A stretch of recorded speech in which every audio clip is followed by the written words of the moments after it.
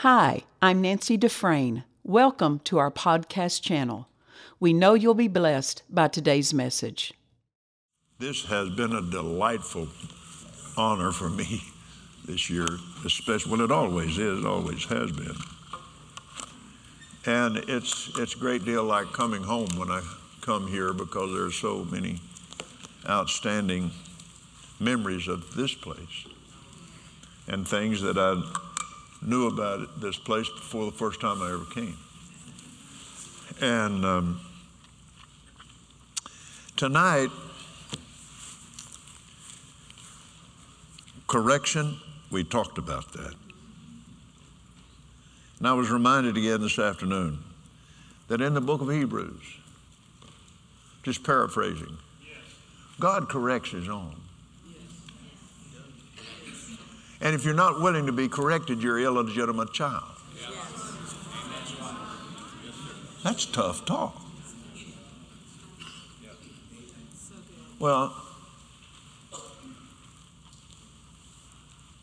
Jesus said, when I leave, he was talking about it's expedient for you that I go away. For I will not leave you comfortless. If you look that up, it says, I will not leave you as orphans. Yes. Amen. That's good. Amen. Now, uncorruptible people become orphans. Wow. They won't listen to anybody else. Right. So tonight, I want to point out some things. In talking about perfection, we have to go back to where it started. The 17th chapter of Genesis, the blood covenant. Remember now, when we began,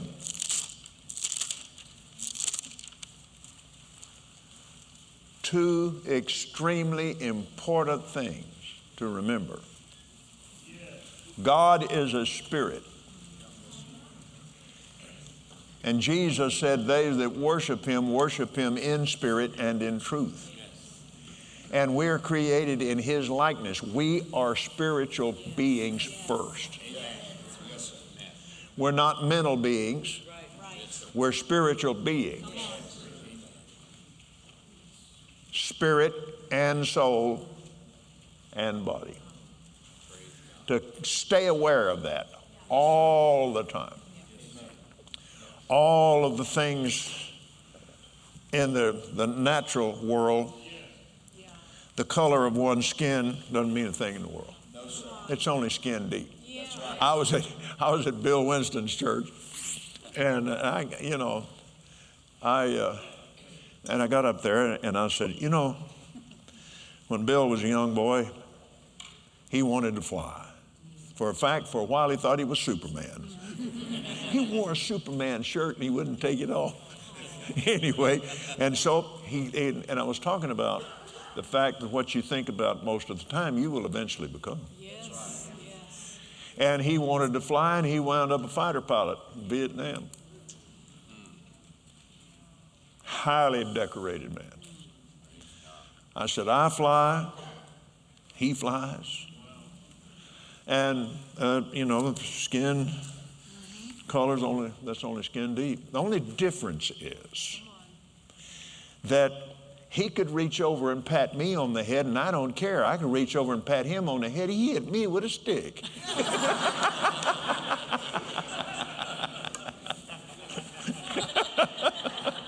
and I thought the place was going to come undone. But anyway, it's in the covenants. The covenants make the difference.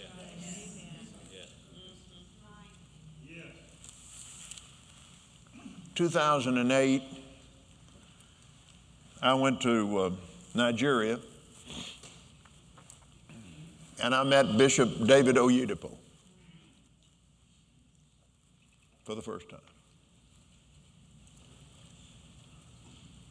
And he said, I had no trouble with the healing covenant. But he said, I was having trouble with prosperity. So he said, I locked myself away and fasted. And I read your book on the laws of prosperity. But I was reading Mama Gloria's book on God's will for you. And I had a visitation of the Lord. He said, and he's a very soft-spoken man. But he said, prosperity is a covenant. Someone said, are you preaching that American prosperity gospel? And he said, no. Jesus was not born in America. Amen. And he said, what you see here was the first phase, $250 million American. No borrowed money. Just preach. The second phase is $250 million and it's in the bank. And I said, I believe it's time for the student to teach the preacher, the teacher. Praise God. But he said, what you must understand is when I read, seek ye first the kingdom of God, His righteousness and His way of being right, and all these things will be added to you. That closes the book because it's backed by blood. Yeah, very good. That's right. Glory to God. He's an African man. Come on. He lives in a land where covenant is still cut. Means everything. Yes. That's good. And because of blood, you can have the answer. Come on. And you meditate and you get into faith until it's the title deed, and then you take it and then you just praise. Because it is coming to pass. Covenant means everything. So let's go back. Now we're into perfection. When Abram was 90 years old and 9, the Lord appeared to Abram and said unto him, I am Almighty God. I am El Shaddai. I am the God that's more than enough. El is God. Shaddai is actually referring to the nurse. And in some cases refers to a woman's breast. Because He is life. And He is everything. There was a time in Gloria's life when Kelly was born and then when John was born that she was their nurse. She was everything to them. She was their life. She was their food. She was their very constant companion. She understood what they said. I couldn't. I'd say, what did he say? And she'd tell me what he said. I don't know whether she's making it up or not, but anyway, no, she wasn't. She wouldn't do that. I am El Shaddai. I'm everything you could ever need. I am your life. And we're about to enter into a blood covenant here. So listen to what he said. I will make my covenant between me and thee, and will multiply thee exceedingly. Abram fell on his face, and God talked with him, saying, As for me, behold, my covenant is with thee, and thou shalt be a father of many nations.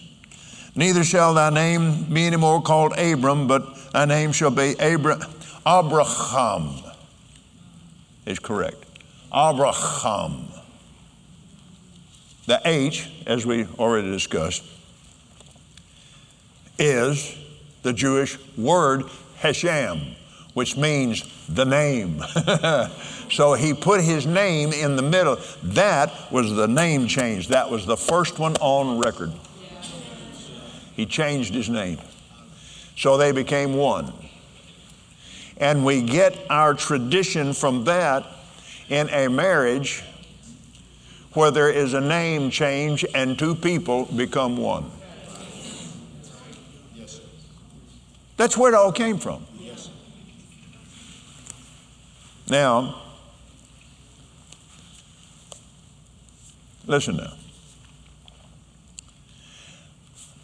My covenant with thee and shall be a father. Neither shall your name be Abram, but shame be Abraham. For a father of many nations have I made thee. Now the Lord had talked to me about this before, but then it got so big in me this afternoon. It just rose up on the inside of me, and I saw things in my own life and prayed some things in my case. One of my favorite autobiographies was written by a man by the name of Robert Scott. And he was an outstanding fighter pilot in World War II, and he wrote a book called God Is My Co-Pilot. And then later they made a movie of it. This man was extremely important. He was a major early on. And I mean, he'd been an outstanding student, and then the war broke out and they needed him. He was a major. Now, to just go up standard rank, after a major, he would have become a lieutenant colonel.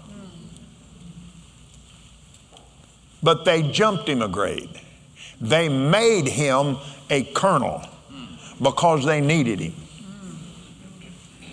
God made him the father of many nations. And it wouldn't have made any difference if he'd have been already dead, raise him from the dead and make him the father of many nations. Because like God, who raises life, raises the dead and calls things that be not as though they were.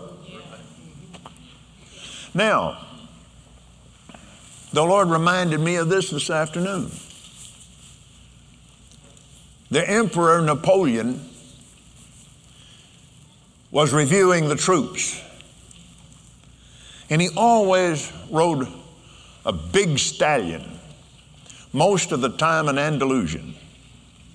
Magnificent animal. But that horse bolted. And this young soldier jumped out of the ranks and caught that horse by the reins and shut him down. He said, "Thank you, Captain." He said, "Sir, I'm but a private." He said, "You are a captain and you will ride with me and review the troops." And then that man went on up in rank from there. He made him a captain.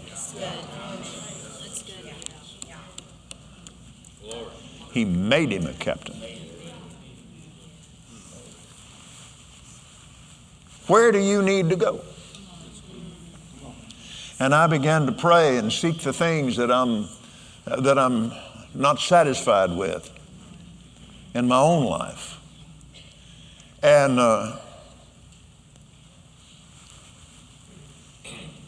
won't take time to go into all that. But I realized some things that I was praying about and looking toward,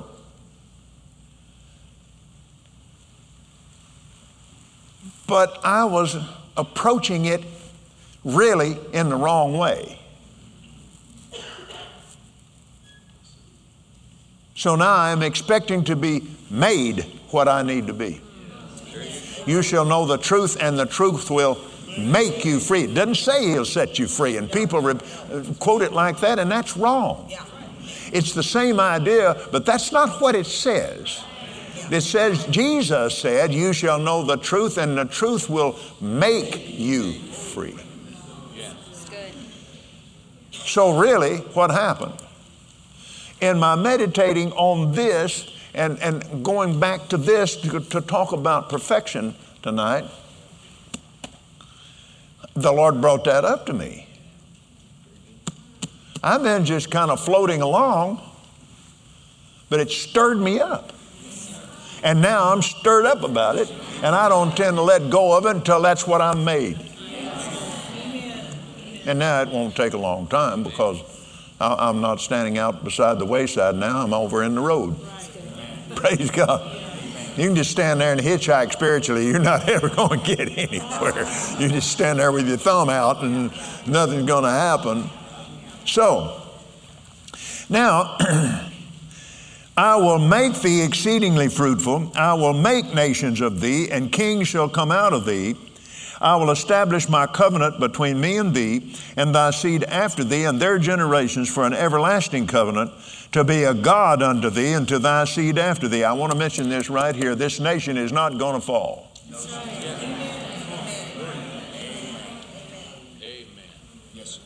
It's gone through some rough stuff.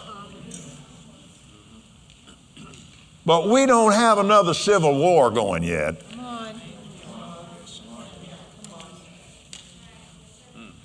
We get through that, we can make anything.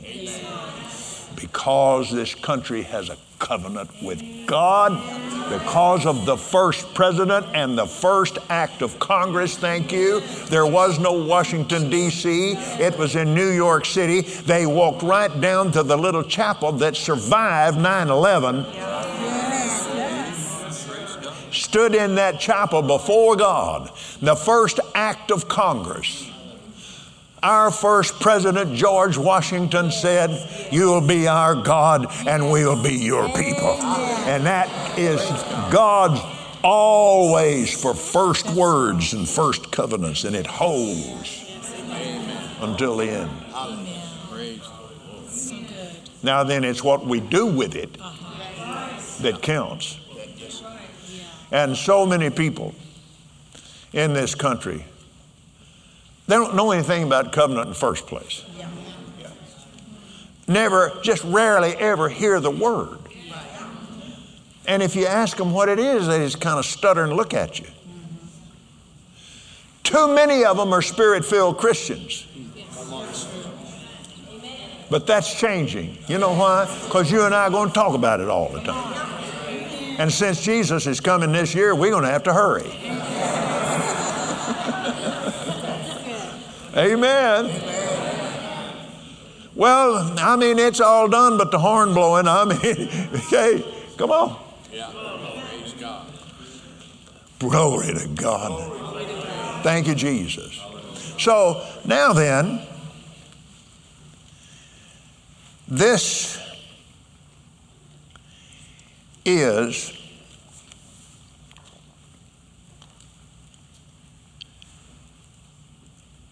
walk before me and be thou perfect. Walk before me and be thou perfect. This is still strange to me. Oh, I thought you might like to see that.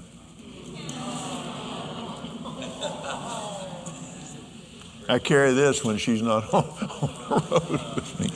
Anyway.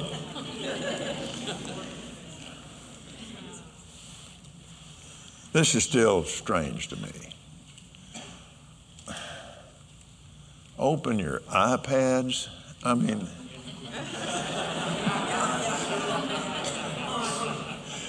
now come on. You know good and well that my great-great-great-grandchildren rummaging around, and they're not going to come up and say, "I found Papa's iPad." Yeah. I mean, you know, they got whiz bangs, but then iPads don't mean anything. Yeah. And the thing's been dead so long you couldn't revive it. Right. Anyway. But if they find my Bible, with all my notes, all my Bibles, with all my notes and scribbling around, and this one's getting so lame. I just, I don't want to turn it loose. But anyway, I don't know about that. So,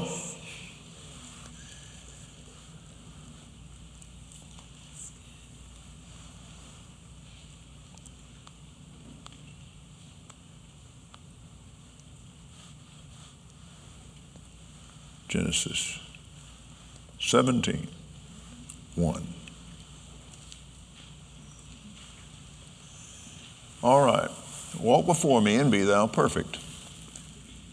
All right. In the New Living, when Abram was 99 years old, the Lord appeared to him and said, and the New Living spells it out. I am El Shaddai, Almighty, God Almighty. Serve me faithfully and live a blameless life. Now that's where we're going with perfection. Don't let the word perfect throw you. You'll never be perfect. But we can be faithful and live a blameless life. How do you live a blameless life? You stay in the Word and remember now what the Word says. I watch over my word to perform it. So if you stay on His word,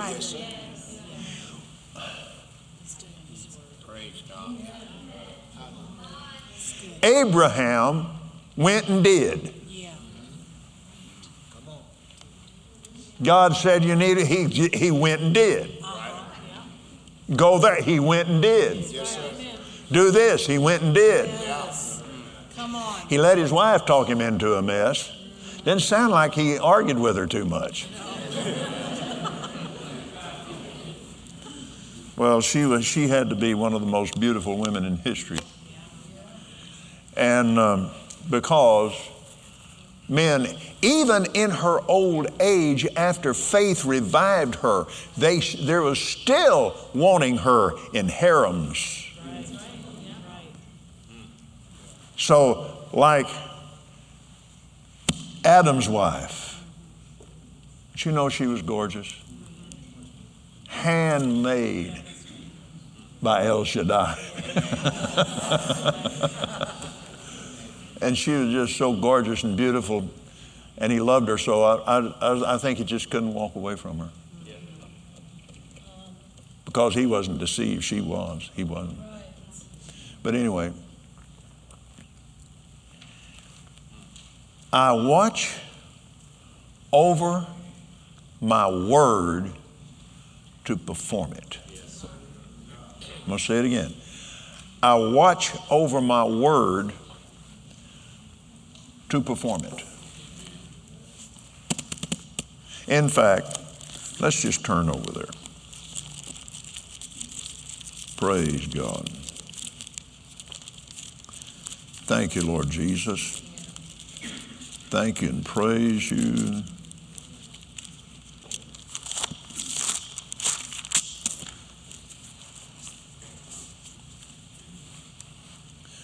The words of Jeremiah, to whom the word of the Lord came in the days of Josiah, son of Ammon, king of Judah, the 13th year of his reign. Verse 4, the word of the Lord came to me, saying, before I formed thee in the belly, I knew thee. And before you came forth out of the womb, I sanctified thee. I ordained thee a prophet unto nations. Now, how many of those you think there's been that never did get to see the day of light, the light of day? There is a new statistic out that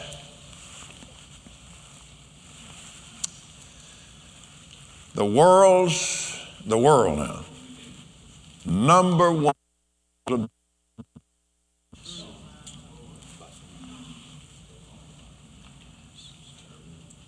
That is outright slaughter, murder. Yes. But it's going back. It's going back to those dark days. Because we're bumping right up against the tribulation. Yes. And all this stuff is becoming. The Antichrist needs that.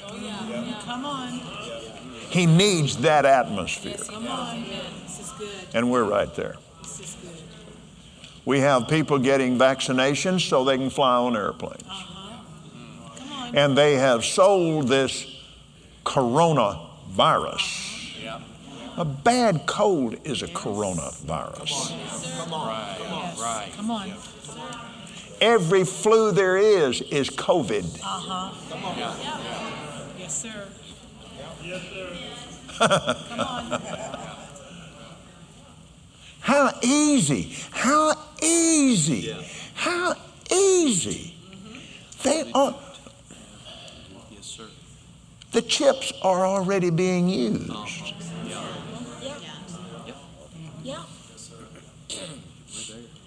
We're there. Yeah, that's a good way to say it. We are there. And the old idea, when you read in the book of Revelation, when the two witnesses are seen all over the world, that's the easiest thing. And now the whole thing is virtual reality. So you can live in this virtual atmosphere with your goggles on. You can be anybody you want to be. You can do anything you want to do. Come on. Wait till the porn guys get a hold of that, Oh, yeah. which they probably already have. You know they have.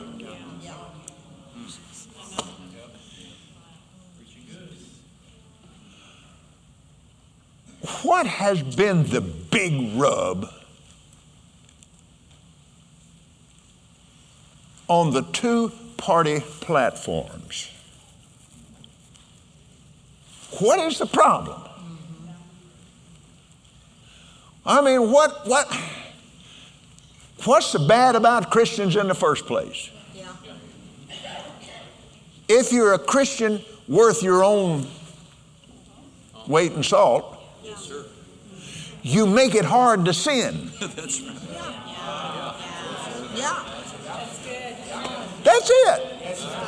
That's the whole deal.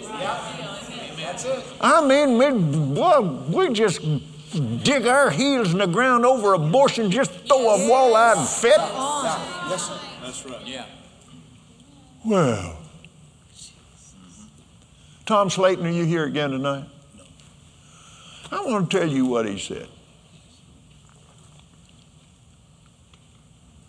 He said, and Tom Slayton is one of the finest men I've ever known. And he said, I wish that they would write Black Lives Matter in front of the abortion clinics. Come on. Come on. Come on. Come on. That's right. And for a black man to say that, I'm telling you, it stirred me up, brother. Come on. It really stirred me up. And that's the problem. It's a sin, don't sin problem. It always has been. I don't care what race you are. I don't care where you came from. It's a sin, don't sin problem. And there's nothing new about it. That's right. That was what was happening in the court of Pharaoh. Same God, same devil. So good. Yes. But things changed in Bethlehem. Yes, sir. Once, and the prophetic words that formed Jesus Avenue in here. The prophet Micah. O Bethlehem Ephrathah.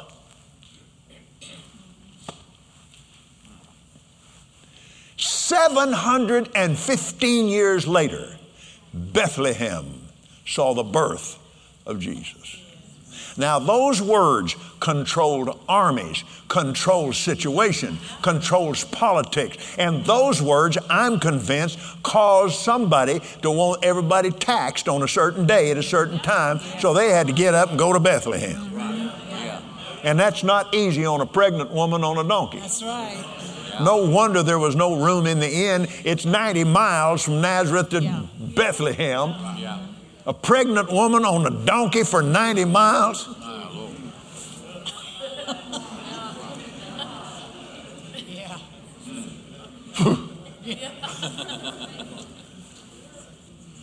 Don't tell me women are not stronger than men.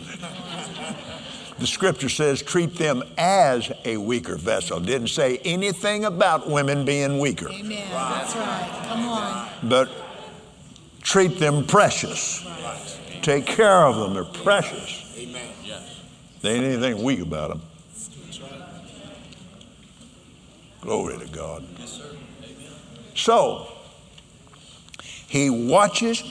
I wrote up here, I will watch over my word to perform it. But you have to read down to that. The Lord said unto me, say not, I am a child, for thou shalt go to all that I shall send thee, and whatsoever I command thee, you will speak. What's he doing? He's making this man a prophet.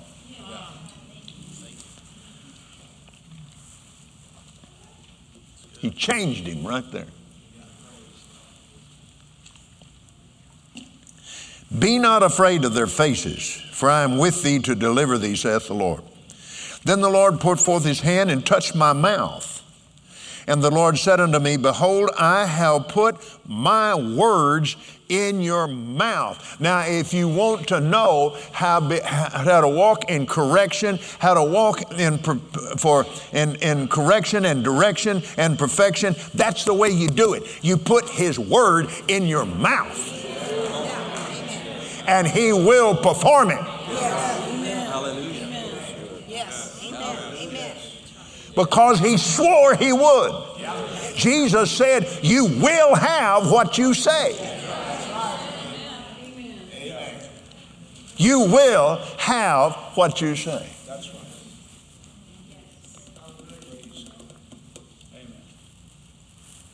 And a young man that I know very well, and he's all right. He's young spiritually.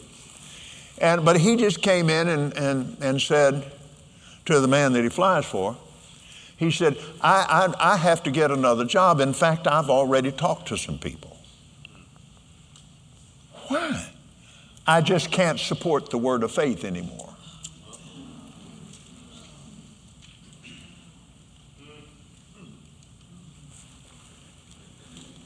I can't support the word of faith anymore.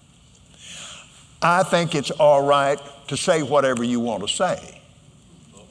Well, he's out in the woods now. Yes. He's not saying anything, or at least at that point, he wasn't saying anything that God could perform. Right. But I know somebody else that will. Oh, yes. Yeah. Absolutely. Because the devil will take the leftovers. And what a friend of mine's grandmother said, you let the devil in the back seat, ain't gonna be long, he gonna want to drive.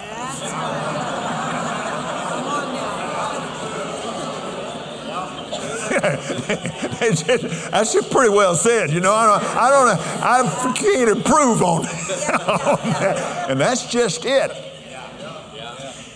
His whole thing is control. Control. He's a loser and he knows it, but he doesn't believe it.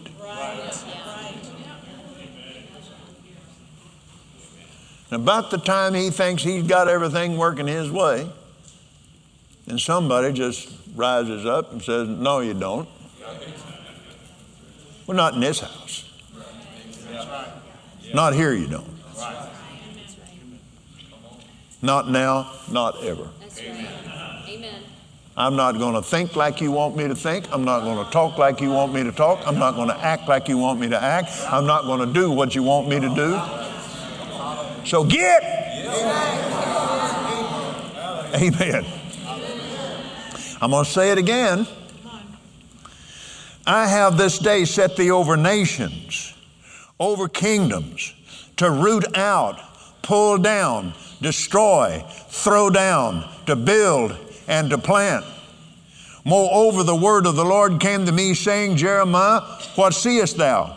And I said, I see a rod of an almond tree. And the Lord said unto me, thou hast well seen, for I will hasten my word to perform it. And you look that up. He said, well said, for I watch over my word to perform it. In your mouth, I put my word in your mouth. You speak it and I will perform it. If you look carefully at all of the prophets of the first covenant, what was their job? They gave not only instructions to the people, they gave them things to say. Yes. Yes. If you obeyed the prophet and said what he said, you prospered. If you didn't, you didn't. You just had a little harder row to hoe. Yes, sir. Now, some of you city people don't know what that means. You want me to tell you? Yeah. Well, I was working on my grandpa's farm, and I wasn't very old. By this time, I was 12, 13 years old. So, and there was this young man. He was older than me. He was, I don't remember now. He's probably 20, 25 years old. And that old hard West Texas ground, but it had to be cared for, because if you let particularly the old stickers and stuff grow up in there, in that hard ground, it was sandy. And in summertime, it'd get hard and hot. And more any rain get on it, and that stuff would just go wild, and it'd get out of hand so bad that if you didn't keep it all year long, when it came time to plant, you were in trouble if you got any water on it. Anyway, here we went. And you take people call them garden hose, but a hoe is a hoe. And the thing is about that long. And you take a file and you cut it. I've seen my grandpa file them down till he wore them out. Now, you know what we did with the ones that were worn out? My grandmother had cut the handle off of them to where they were about that long and keep it inside the house, so when you had a sandstorm, you'd have something to rake the sand out of the windowsills. Nasty way to live. Linoleum on the floor. You couldn't have carpets or anything. And then later on, in the later years, that farm was in Fieldton, Texas, which is a little ways from Littlefield, which is just a little ways from Lubbock. And so now you understand how it all came to progress and wound up in Lubbock. And I was born in Lubbock, and we went to Abilene and then Fort Worth. So that's my history in a nutshell. Anyway, later, instead of putting windows in brick houses, they put glass brick. So light could come in the house, but not dirt.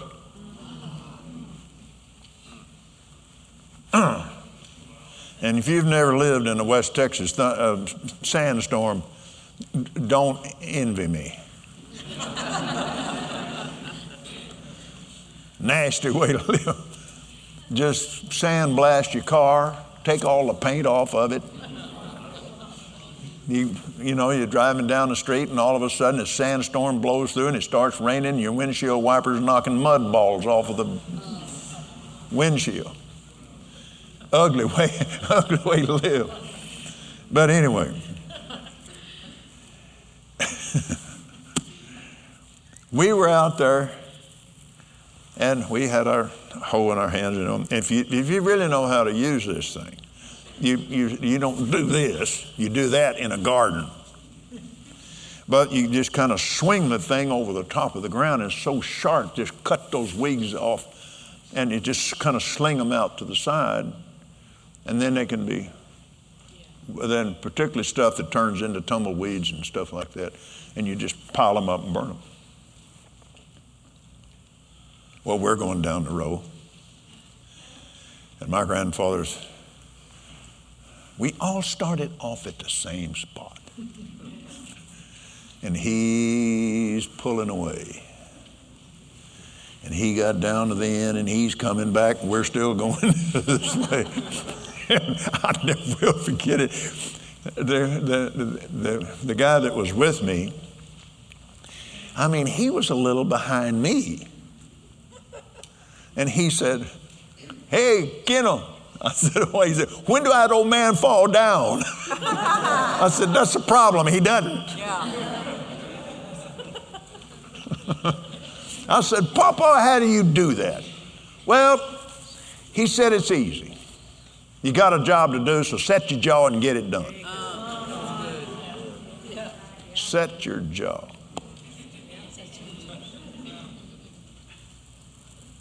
And he did. But on his farm, his rows looked like somebody did it with a GPS. Straight as a string. He set his jaw. He always had good crops. The county agent would come by and talk to Mr. Owens, and then he'd go by and talk to the other farmers and tell them what he thought, but he got what he thought from Mr. Owens. Amen. And when and my mother's oldest brother, who was killed in World War II, he moved to New Mexico, and they were actually, he was planning on running for governor in New Mexico. Graduate of Texas Tech, and my Uncle Pete went to Texas Tech to play football, and Uncle Bud went to Texas Tech to get an education. So, and I don't know, I think about things like this. My mother's oldest brother was Alton L. Owens. Her youngest brother was Floyd Russell Owens. Alton Owens nicknamed everybody. And he called his younger brother Pete Edmund Boy Blue because he wouldn't wear anything but blue overalls. And he was Pete Owens for the rest of his life. His name wasn't Pete any more than mine is. But he called him Pete Edmund Boy Blue, and it stuck. And there was another guy there, good friend of theirs, good friend of my dad's, tall, skinny guy. And so Uncle Bud called him Turkey Neck Shepherd. And he was Turk Shepherd all of his life. And at his home going, I said, "Dad, do you have any idea what Turk Shepherd's real name is?" He said, "I don't have a clue."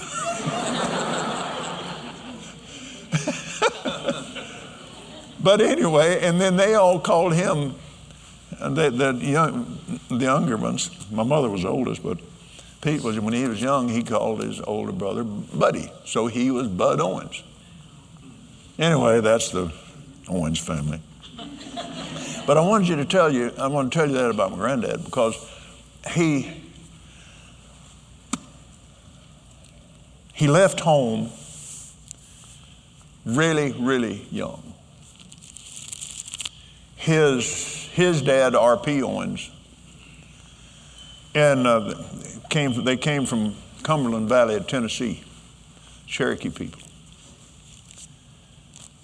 And hard. And a Yankee officer had R.P. by the thumbs and hung him up trying to get him to tell where his brothers were, and he wouldn't do it. And at that time, they were not godly people. And he'd just scream and just cuss him just loud as he could. And he got the nickname Cussin' Owens. And I carried on the tradition. Gloria said, I'm not going out in public with you anymore. I said, why? It's your mouth. I said, well, you know what the did I say? Second day of November 1962, a little around 8 o'clock in the evening, I had just flown an executive with the Arkansas Louisiana Gas Company from Little Rock to Shreveport and back by the name of Weir. I got back and got back to the apartment, and Gloria was at the stove. And I walked in, took my suit off, and changed clothes, came back in from the bedroom into the kitchen, one shoe already on, and I was putting the other shoe on, and all of a sudden, the room just filled up with the glory of God. And I heard it in my spirit. Kenneth, if you don't get right with me, you're headed to a devil's hell, son. And I said, I know it. But what do I do now? And down inside me, I heard this. Boys, you have to ask Jesus to come into your heart. That was my Sunday school teacher when I was in the 6th grade. And those of you from Southern Baptist background understand that Sunday school is so much like real school, you didn't even want to go. And so they just, every year you graduated, just, you know, but us boys, let them know, let the Sunday school superintendent know, if Miss Taggart is not our teacher, we're just not coming back. She's a little short woman, about so high, and she is a widow woman. And she wore black all the time, and she wore a little black straw hat with a little artificial flower in it. And we called her Old Lady Taggart. She called herself Old Lady Taggart. To this day, I don't know what her name is, but she won me to the Lord. I heard her. And in my mind, I thought, that's Old Lady Taggart. And I heard her voice. She said, boys, you have to ask Jesus to come into your heart. I thought, well, that sounds just as dumb as it did the first time I heard it, but I don't know what else to do. And I just kind of whispered it myself because Gloria's over at the stove. And the situation between us, I had a Southern Baptist background, and she was raised in a church. She didn't go much, but they're pretty famous for believing nothing. And so we just didn't talk about it. Now, my grandmother, staunch Southern Baptist. And she thought Jesus was a Southern Baptist. Quite sure that John the Baptist was. Now, you know. In fact, I had one Baptist preacher that was witnessing to Gloria and me. Now, you know, we can trace our lineage all the way back to John the Baptist. And I didn't say it to him at the time, but I said, I traced mine all the way back to Jesus. So, because I was already born again anyway, I won't go into all that. But I'm glad I went into that. But I just said, come into my heart. And he did. I've never been able to explain it. It's like if you were born and raised in a boiler room and suddenly they shut that thing off. The silence would be the loudest thing you ever heard. And the silence in my inside was huge. I mean huge, because I was in a very bad place spiritually when I met Gloria. I don't even like to think about it. It is dangerously bad. But from that day on, it was like a square block in my mouth. And for several seconds, I couldn't shut my mouth. And one of my friends heard me tell that one time. He said, well, it's probably about the same size as that big dial soap bar your mama used to stick in your mouth.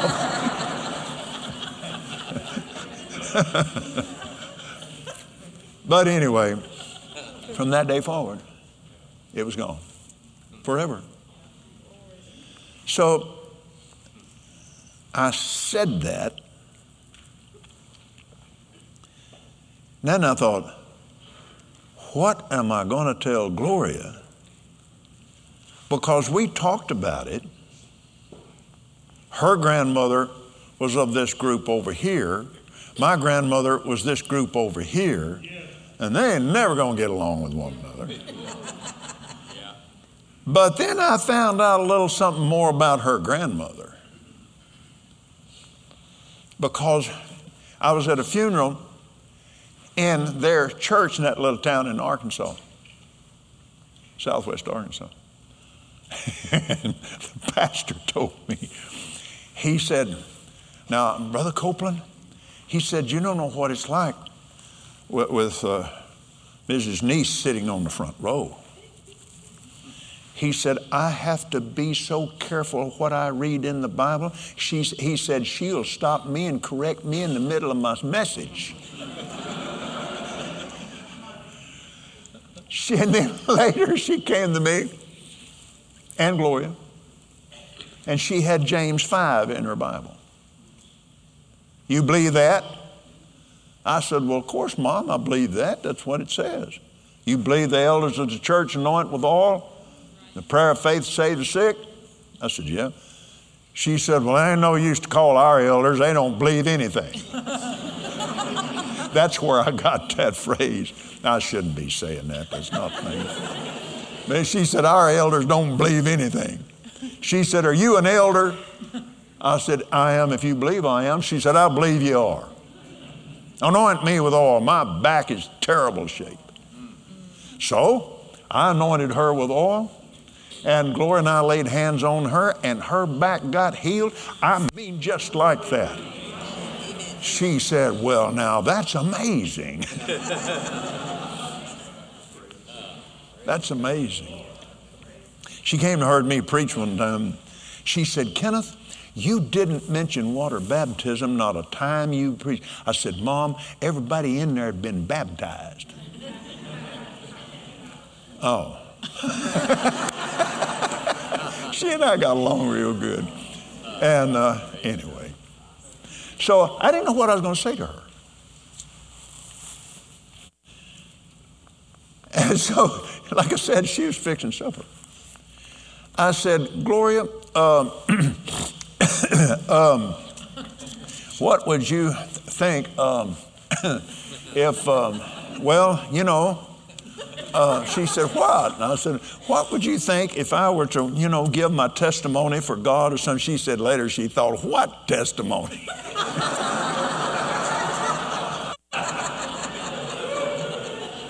Like I said, we were scriptural illiterates. We didn't know anything about the Bible. And I said, and when I said that, and I said, and talk for God, she said, hallelujah. I said, what? She had gotten saved 2 weeks before. We got into a business deal that was not the will of God, but I didn't know it at the time. And so, and it was a powerful product. And I was invited into that. Well, I got out and sold a bunch of it. And then the product didn't come in.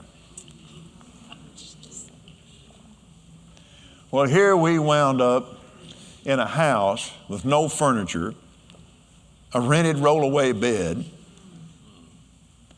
We bought that house on a lease purchase because I had already sold enough of that stuff to not only have moved into the house well, but put a big down payment on it. And the product never did come in. So I'm out. Now I quit a good flying job to get it. Then I had to go out and hunt another job. I expect my boss would have let me back, but I was so embarrassed because I hurt his feelings when I quit. And I found this other job. Well, and she got out. I was out hunting a job, and there she was in that 3-bedroom house with no furniture except that rented roll-away bed and a coffee table that I made in metal shop in high school. Now, she makes fun of my coffee table, but that's a pretty good-looking table. I worked hard at that. A glass top and a glass shelf underneath. And one Bible that my mother had sent, among others. And a Panasonic portable television set that would work on batteries or you could plug it in. And the screen had gone down to about 2 inches tall across the middle. And we were watching Beverly Hillbillies 2 inches tall. And so she was sitting there watching all that. And Mother, and you know, we didn't tell her, either one of our parents anything about this. But my mother, she just sent us a 25-pound bag of potatoes. Just because, well, the Lord led her to do it, but she didn't know it was. Oh, glory to God. You know what a drippolator is?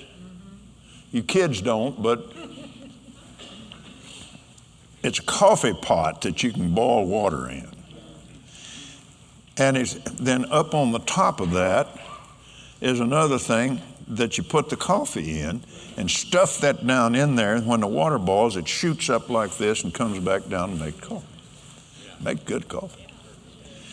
And we didn't have any coffee, but we had those potatoes. We had boiled potatoes. We had sliced potatoes. We did have electricity, and so she'd stick them in the oven and bake them. Potatoes for everything. And so while I was out hunting a job, she sat right there, picked up that Bible.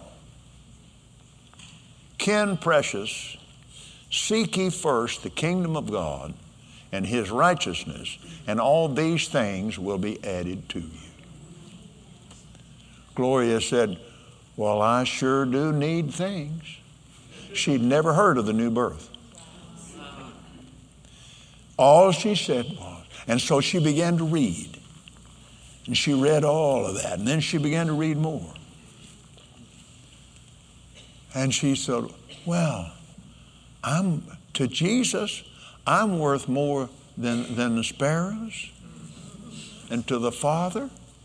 And so she just said, Lord, take my life and do something with it.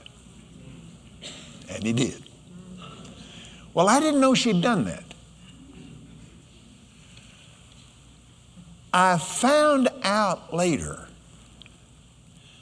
my mother had been praying for me years. She prayed a lot of stuff off of me, and I know good well it saved my life more than once. And anyway, she didn't realize it at the time, but she acted on 1 Peter 5. She cast her care over me and then over Gloria, over on the Lord. But she just simply said, she was in the kitchen, she threw her Bible down on the table and looked up and said, if he goes to hell, it's your fault, not mine. She said later, if I'd have known I could have done that, I would have done that 10 years before, but I didn't know it. Gloria got saved in a week, and I got saved in 2. Praise God. Gloria got saved in October, and I got saved in November. She just said, take my life and do something with it. So what happened? God made her a new creature. She'd never heard of that. She'd never heard of the term born again. She'd never heard of the term saved. Because in the church where she was raised, that terminology is not used. And you go through life, and then, well, Leroy's back.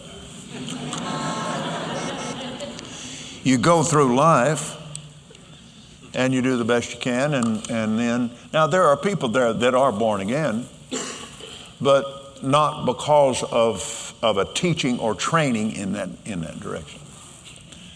And there are many people there that I've talked to, that one man had pastored for something like 20 years and realized he wasn't saved. Preaching all those years. Man, I mean, loved God. But he realized he wasn't saved. He just got out of school and then went to college and just did what they all did and said. But he had never accepted Jesus as their Lord and Savior. He said it absolutely turned his life completely around. And then he got involved with the Holy Spirit, and of course he got removed from that denomination. Now, then I got that new job. Gloria got out and found a new furnished apartment that had never been lived in. The Lord is moving. That was in November. Then in January, we went to a meeting over in East Texas. And a man by the name of Dr. William Standish Reed. And he was just a giant in full gospel businessmen circles and so forth. He was just a wonderful man. And I had met him back there then and so forth. And anyway, my mother and dad knew him very well. So he was holding a meeting. And he was a surgeon. He was in the Episcopalian church, and he was operating on a child, and that child died. And he said, "Oh my God, I can't tell this mother, I can't tell her that. God help me." And that little baby came back, and it changed his life forever. Powerful man of God. So he was having a meeting at the Christian Medical Foundation. Mother and dad went. We were invited. So we took off a weekend. And I flew a little single-engine Piper airplane over there. January, because that other was in October, November. And cold and pretty. We went over that meeting. Well, and they gave an invitation for anybody that wanted to come up and receive the baptism of the Holy Spirit. I had heard of it because I had a great aunt that ruined the family.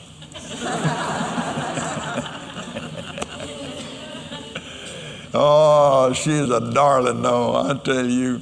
I mean, she was really just a glorious woman.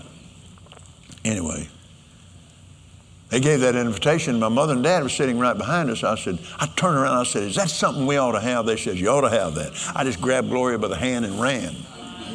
And the thought I was having, I like to went to hell. I'm not turning down any kind of an invitation. If they want us to get up there and call hogs, I'll do it. I mean, I'm ready.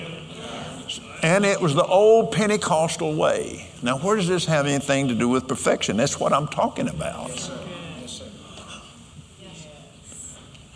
And the women were praying for Gloria, and the men were praying for me. No instructions. I didn't have a clue what they wanted me to do.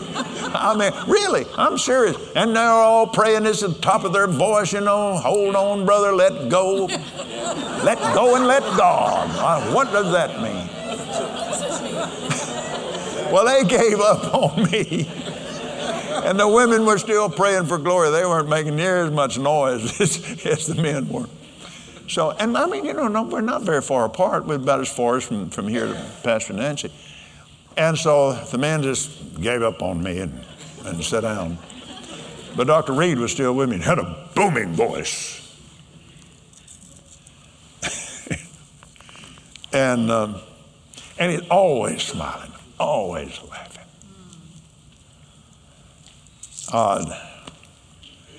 Another good friend that I flew with named Emmett Ferguson.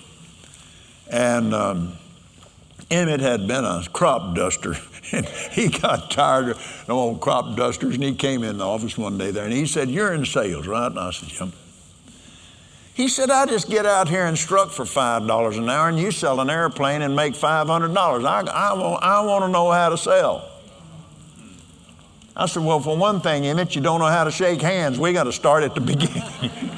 And he went ahead, he sold so many crop dusters and traded for so many old ones that the ramp was full of them, and the boss called him in and said, "Don't sell any more to get rid of this old junk." He finally wound up selling jets. But anyway, Emmett and I flew a twin-engine Cessna over to Henderson, Texas, where Dr. and Kay Reed lived. And so he wanted to look at that airplane, and he eventually bought it. But anyway, we flew it over there for him to see it. And he came out to the hangar and looked at it, liked it, and we were about to leave.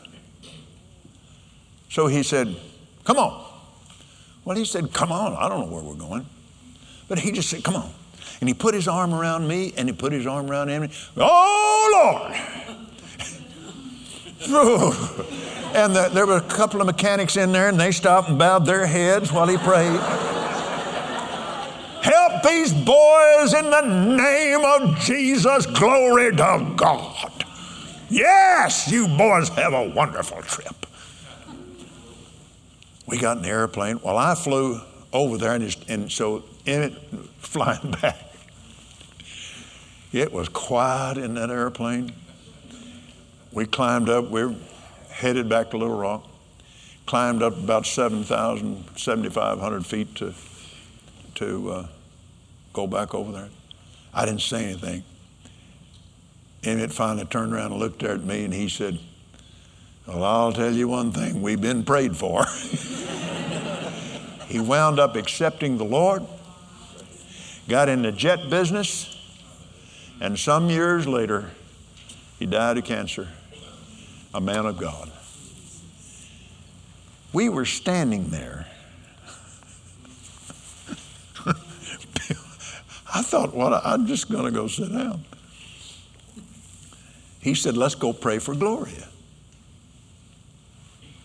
Okay. So we walked over there, and her back was to me, and the women were in front of her. So we walked over there. And so I'm just standing there. He said, "Lay your hands on her." No. Can you imagine that? He said, "Lay your hands on her." I said, "No." He said, "Lay your hands on her." And when my hand hit her back, oh,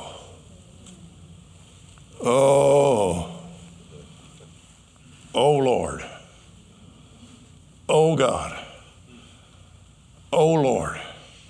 And they had made a little makeshift platform there. And it was about as high as this, almost as high as that second step there, about like that. And I just stepped up there and sat down on one of those chairs. Oh, God.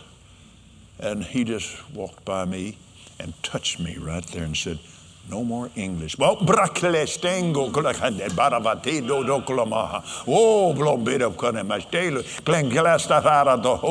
Jesus. But it came time for me to fly home. She stayed and received the next day. And that next day was when she heard the term born again. And she realized that that's what happened to her. Take my life and do something with it.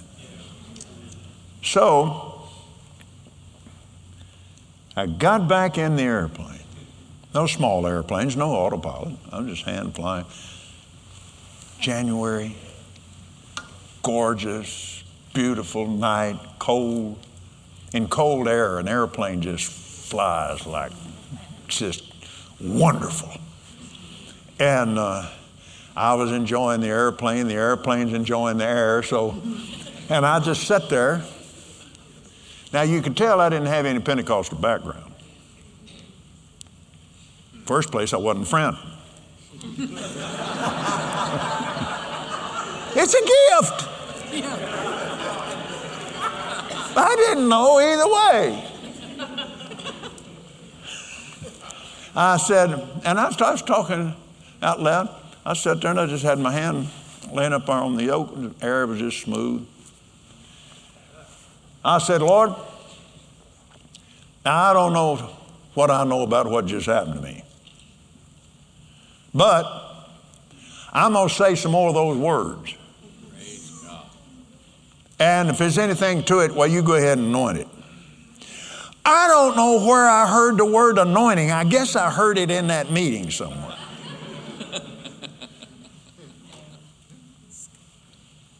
So I just tried to remember something I'd said and said it again. Oh, I'm telling you, it just poured out of me. And I thought, what? You know, you can talk in tongues and think at the same time. And I thought, what in the world am I going to do? I'm getting closer to Little Rock, and I'm going to have to call somebody. I'm thinking this, and I'm thinking that, and it's just rolling out of me. I am being perfected, but I didn't know it at the time.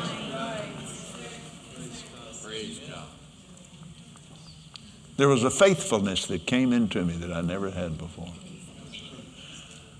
And I thought, well, here goes. You either have to do something in my mouth or their ears, because I got to call these people.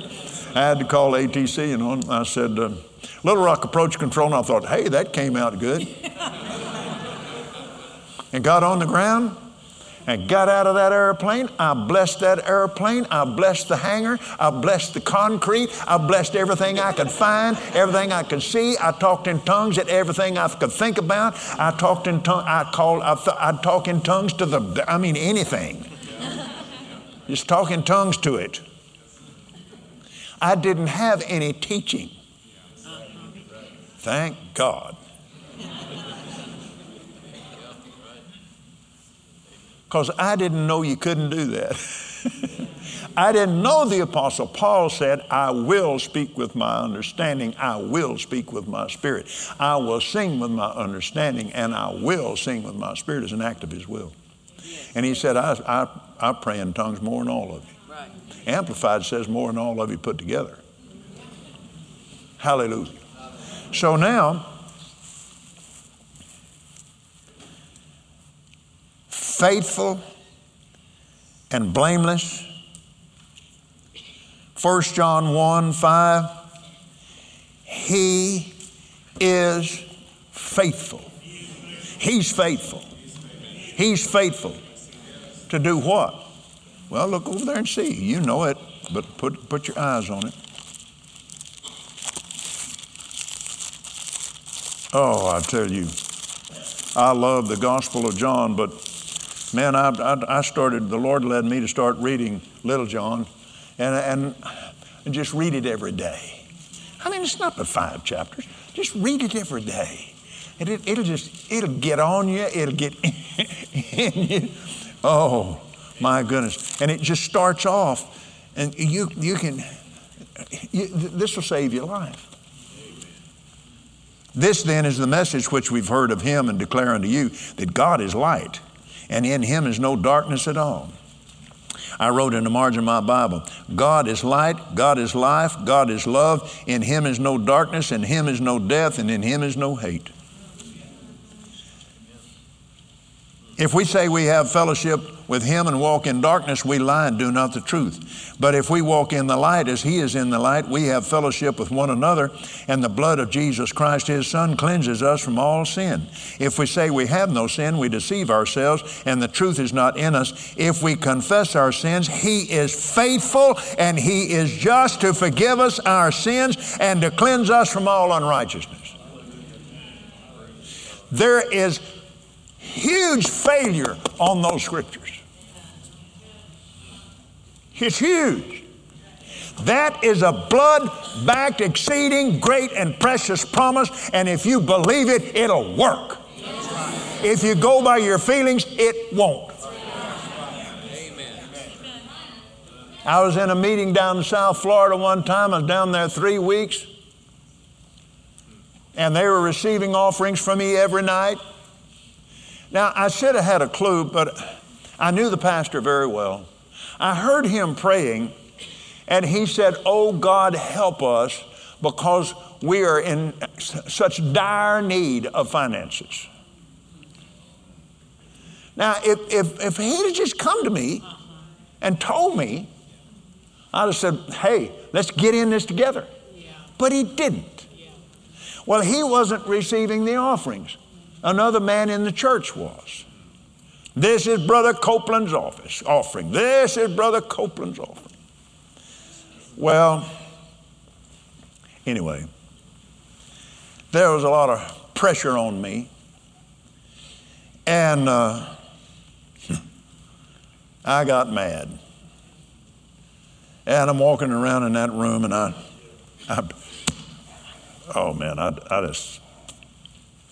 just really got irritated. They made a big deal of offering me a check after 3 weeks.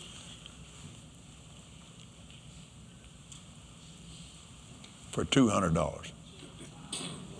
I went in the hole. But anyway, I got mad, and then I calmed down, but I said, "Lord, I'm not going over and preach tonight after this." He said, "After what?" I said, "After what I did and said." He said, "What are you talking about?" I said, "What do you mean, what am I talking about?" He said, "Didn't you confess that sin before me?" I said, "Yes, I did." He said, "Kenneth, when you confessed that is not when I found out about it." Well, that came as a great revelation to me. We have informed God very little with all of our praying. But it is our covenant relationship with him where he said, "Ask, you shall receive.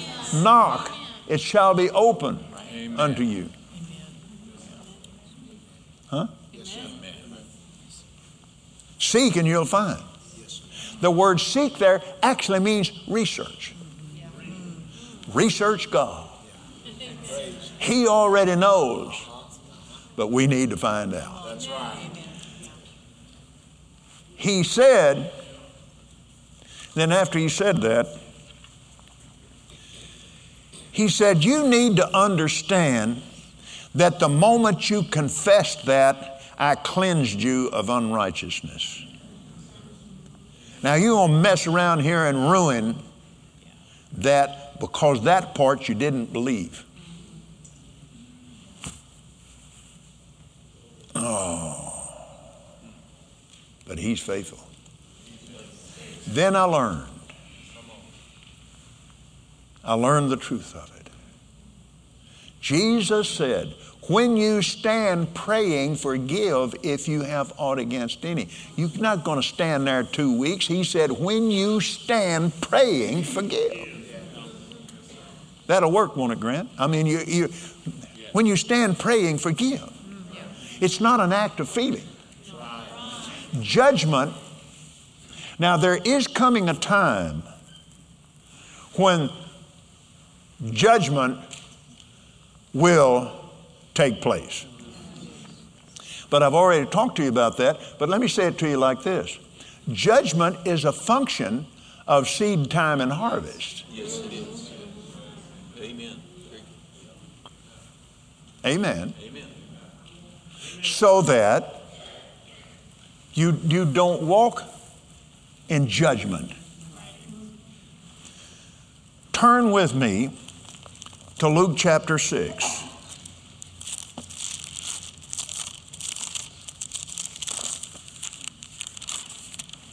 We know what's Luke 6:38, give and it'll be given unto you, good measure, pressed down, shaken together, and running over, shall men give into your bosom, for with the same measure you measure withal, it shall be measured unto you again.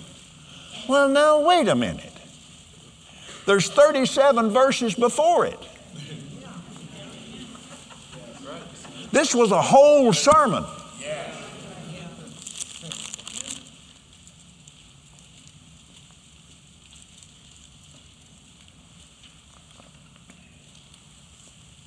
He had just named his 12.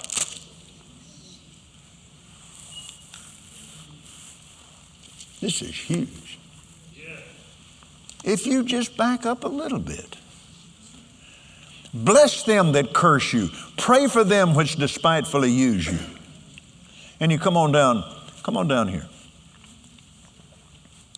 Love your enemies. Do good and lend, hoping for nothing again. For your reward shall be great, and you shall be the children of the highest. For he is kind unto the unthankful and to the evil. Be ye therefore merciful, as your Father also is merciful. Judge not, and you shall not be judged. Condemn not, and you shall not be condemned. Forgive, and you shall be forgiven. Give, and it'll be given unto you. Amen. Judge not.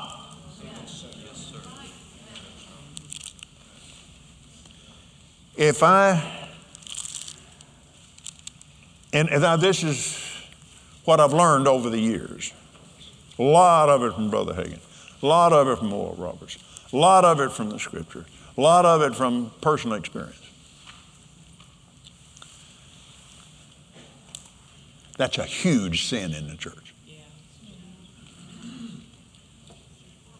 Judge not that you be not judged. If you study the Scriptures, you'll find out if you judge somebody, you have set the bar. And you will be tried at that level, and you don't even realize it's coming because you didn't realize you did it in the first place. For instance, well, now you know how I love Pastor. Here it comes. Yeah.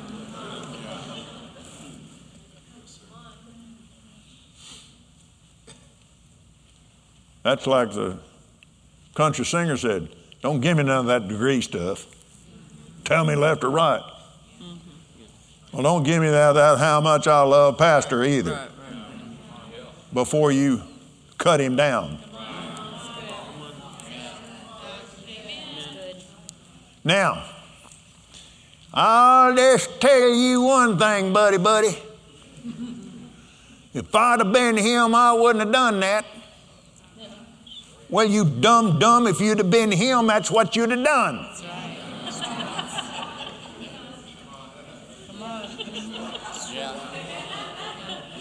That may be the answer to the question, how dumb can you get? That's right. Yes, sir. If you were him, that's what you'd have done. That's right.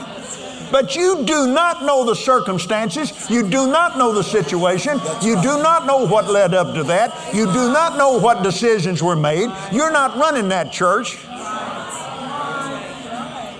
You don't know what the Lord told the pastor to do or to say. You don't know what the pastor's wife and the pastor prayed and came to a conclusion that this was right. Amen. Yeah, that's right. Now, if you don't like anything he says, get out of there. Sure. Right. I told you, I think I told you a little bit about this, but anyway, I'm going to tell you again. Wayne Cochran. Old C.C. Ryder. And Wayne had never been to church. And he told me, he said, Kendall, he said, I stole the Bible. He said, I'm ashamed of it. I stole the Bible in my hotel room and got saved on it.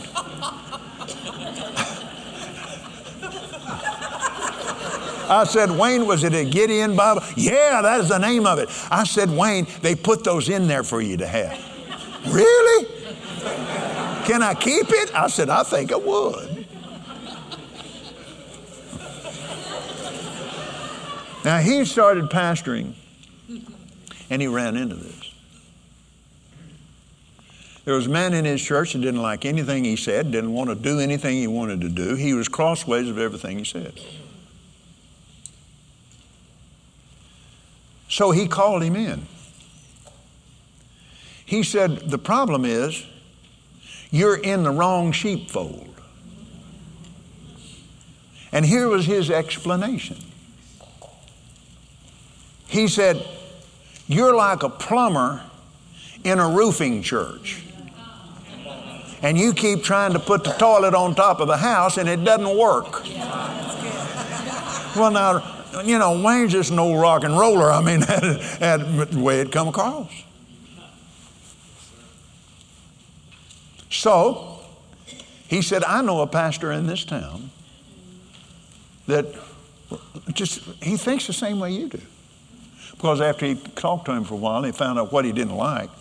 He said, would it be all right with you if we have a meeting together? And he called the other pastor. They got together.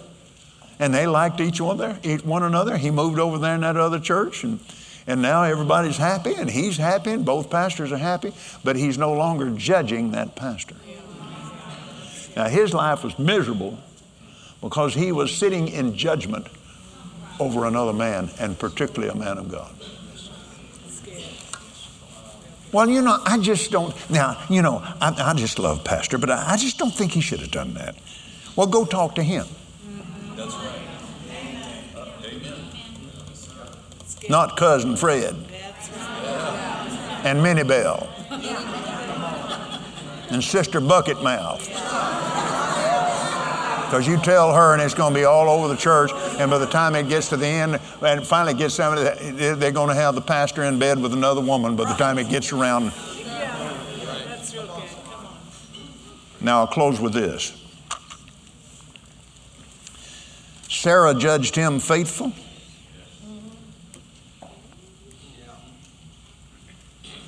The exceeding great and precious promises. In Fort Worth, Texas, Oral Roberts was preaching.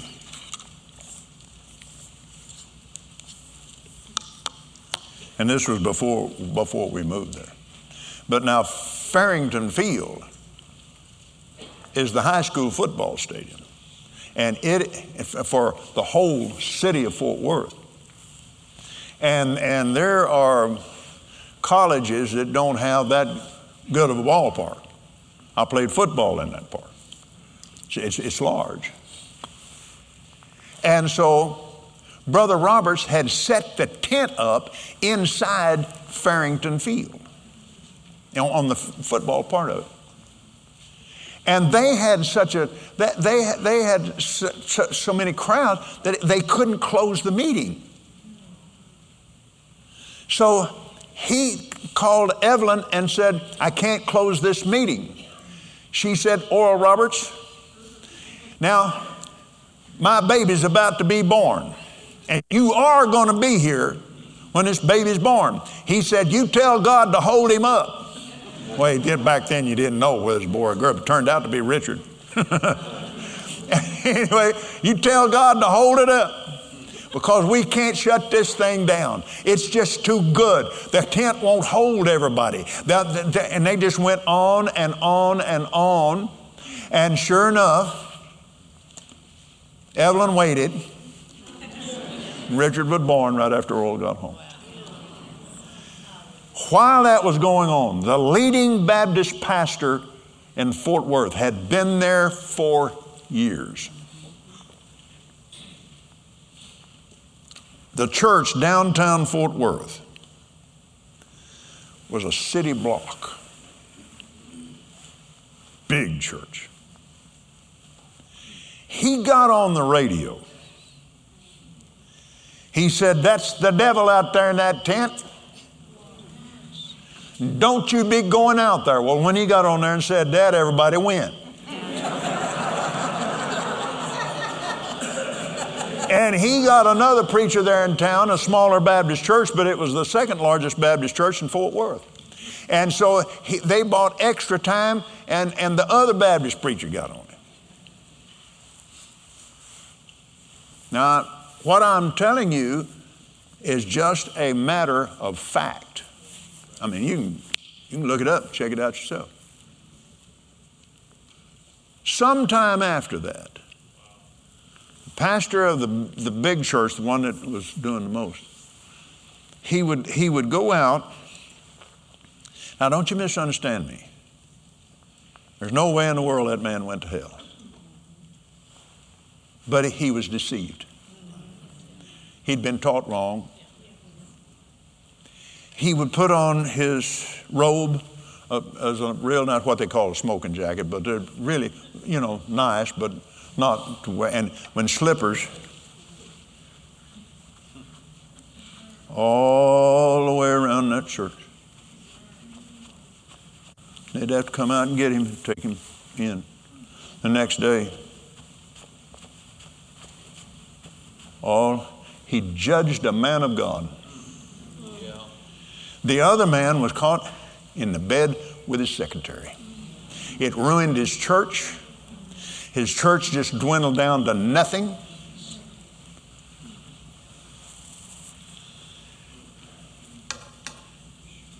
And an independent Pentecostal church bought his church for a parking lot. And the pastor of that independent church was my pastor. He baptized glory in me and our children. Glory to God. I don't expect that man went to hell. That his life sure didn't turn out right. Because they preach the new birth all the time. Now, I don't know anything about the other one, but I know about that other man. And I know personally both the men that took his place in that church. They loved God. But they didn't know anything about spiritual law. And a long life, worth living, wound up in shambles because of judging another man's ministry that they didn't know anything about. That's the most dangerous thing against correction, direction, protection. He lost his protection.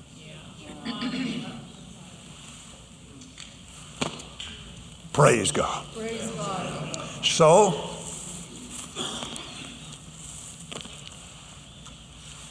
like my good friend Bob DeWeese, oh man, I miss him. He had a heart attack on the handball court. And terrible. And like died. In fact, when it happened, they called, and we were all praying. And then later, we were in Tulsa at a meeting there. And so Bob and Charlotte, the two of them were telling Gloria and me about his experience. He said, Kenneth, he said, suddenly,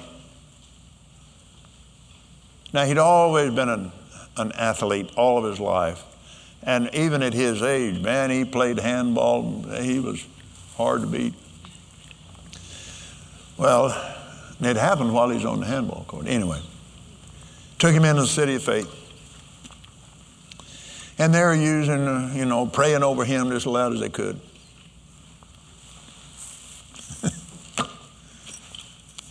He said, Kenneth, all of a sudden, I was in the most beautiful place I had ever seen in my life. He said it was a small pathway, but he said it was, he said it wasn't dirt, but he said it was just wonderful. And he said there was a fence going down each side of the road, and I walked over, and as close as I could tell, it was hand-carved mahogany. It was the most gorgeous thing I had ever seen in my life. And he said, I'm looking around and I wondered, where am I? All of a sudden, he said, I saw the lights of the city, and he said, I'm home. That's where I am. And he said, Kenneth, I started running. He said, see, he didn't know he didn't have a body. He said, I started running, and he said, power was surging through my legs. He said, it was just wonderful. He said, I've never felt such power in my life. And all of a sudden, I began to bog down, and all of a sudden, I was back. They were using the paddles on him. Charlotte said, would you like for me to tell you what he said? Did he say, Charlotte, thank you for saving my life? No. She said he came around and he said, Charlotte, what'd you do that for?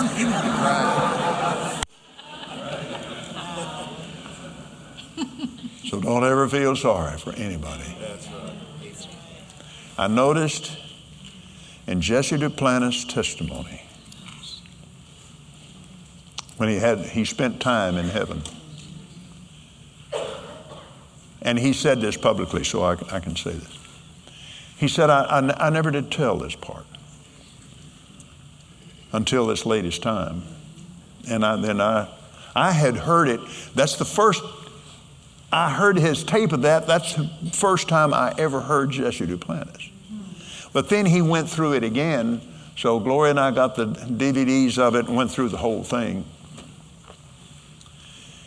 And listen to what he said. He said, I recognized President Kennedy. He said he had a white robe, which meant he had no rewards. But he was there. He was there. He was there. Well, then I began to pray about it, and it's very obvious what happened. World War II. He was captain of a torpedo patrol boat, PT boat. Fast little plywood boat with dual engines in it, and throw torpedoes out the side of that thing.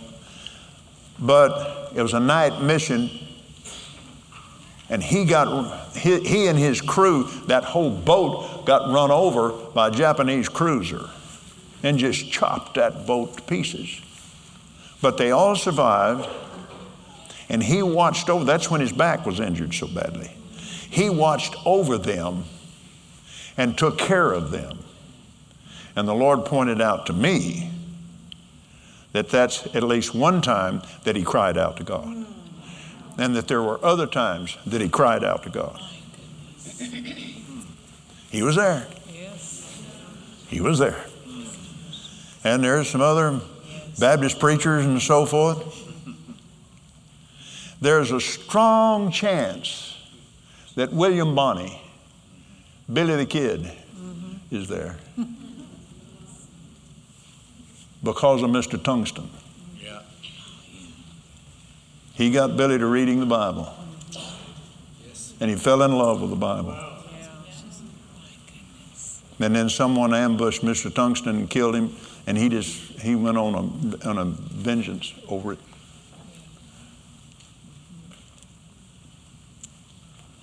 Heaven's an amazing place. Amen. One time I heard about somebody that went, and I said, oh, Lord. I said, and I thought, well, maybe I better not say what I'm thinking. But the Lord knew what I was thinking. He said, Kenneth, I'm not trying to keep people out of here. Yeah. I'm trying to get them in. And if they will give me anything to work with, I'll take them.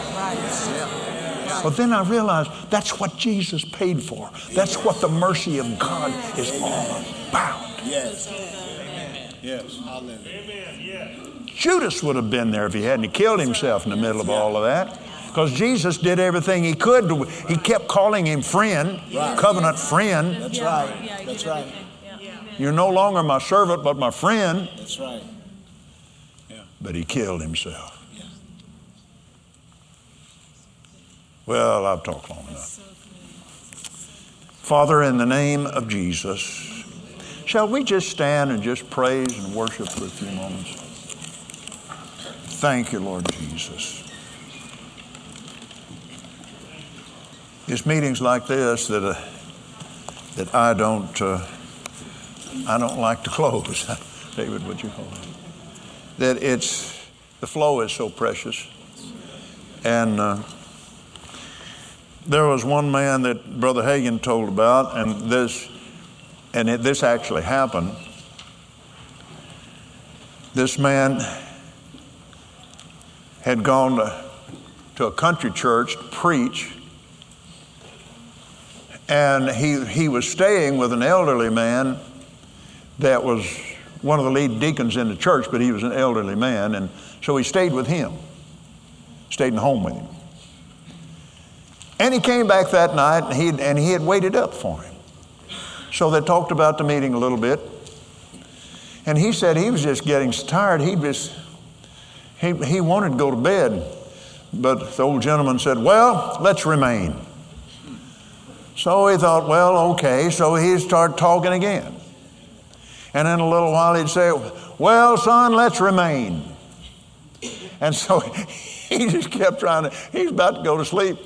And finally he said, well, sir, I think we ought to retire. He said, retire? That's the word I was trying to think of.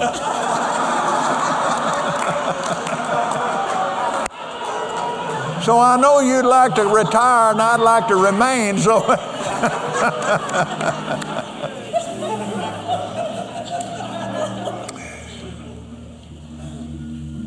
Lord Jesus, Son of the living God, I pray the blessing of the Lord on this congregation. I pray the blessing of the Lord on the leadership of this church. I pray the blessing of the Lord on all that have come in to visit for these meetings and all that have been watching us online. As God's representative, I'm authorized to tell you, be blessed. Be blessed. God always needs a receiver. You can't bless somebody that won't receive it. One of the hardest things is to try to bless somebody and they say, oh no, I couldn't take that. Gloria's grandfather, one of the sweetest men I have ever known, but you couldn't give him anything. He'd give you everything he had. Now, he wore a watch and he had that farm over there in southwest Arkansas, and he's in the peach business for years. And if you've ever seen a Glow brand peach, it was named after Gloria. Anyway, and he had that peach orchard and all that. Well, he'd finally retired from all that. And he wore a watch that the band on the watch was held together with a paper clip. And he, it was a good running Timex, and he just kept on a ticking. Well, I went down to Walmart's and bought him a watch. I think I gave $40 for it. But, and it wasn't silver, it was, brass, and it was a nice watch. And I just gave it to him. Oh, Kenneth, he said, and he thanked me for it. Well, later I went in there and I noticed he didn't have it on. So I just thought, well, I just walked through the bedroom, and there it was on top of the chest of drawers, just sitting there. I said, Pop, how come you don't wear your watch? Oh, Kenneth, he said, that's too good for me. He said, I just sit there and look at it. I had a little red pickup.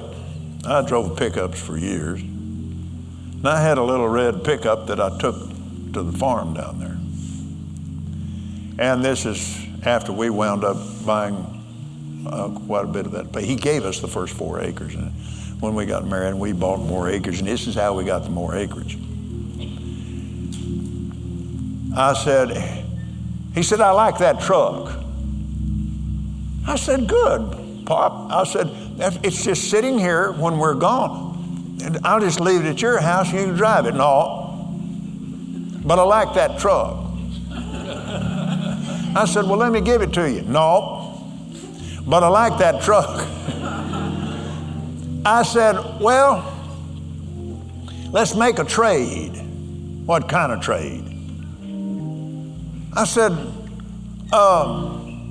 why don't I just trade you that truck for a couple of acres? Yeah.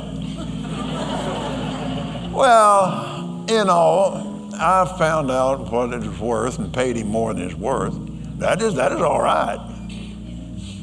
And so I said, is that okay? He said, that'll be all right.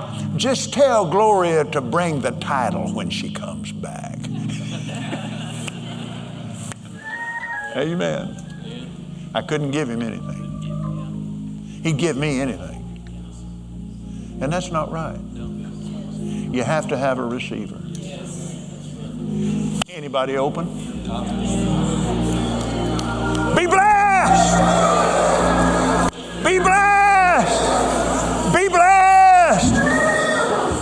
Now this bunch didn't receive it. Let's start over again. Be blessed! Be blessed! Ah, that's better. Be blessed! Be blessed! Be blessed! Be healed! Be well! Be strong in the Lord and in the power of His might. Take the ball and run with it. Filled with faith. Excited about faith. And I quote Kenneth E. Hagin. Boys, it's the scripture you get excited about that works for you. I'm excited about faith. I'm excited about prosperity. It is very simple. The curse is threefold: spiritual death, sickness, and disease. The blessing is threefold: spiritual life, healing. No, wait a minute. I got it wrong. Spiritual death, sickness and disease, and poverty. And the blessing is spiritual life, healing, and prosperity.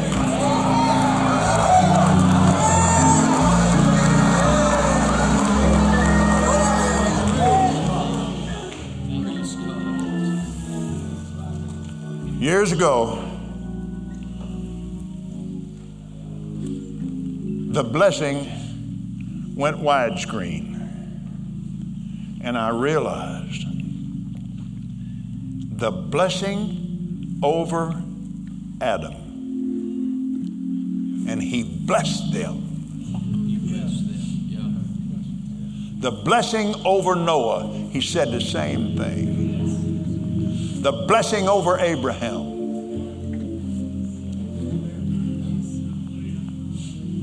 Isaac, Jacob, Joseph, and Jesus blessed the people.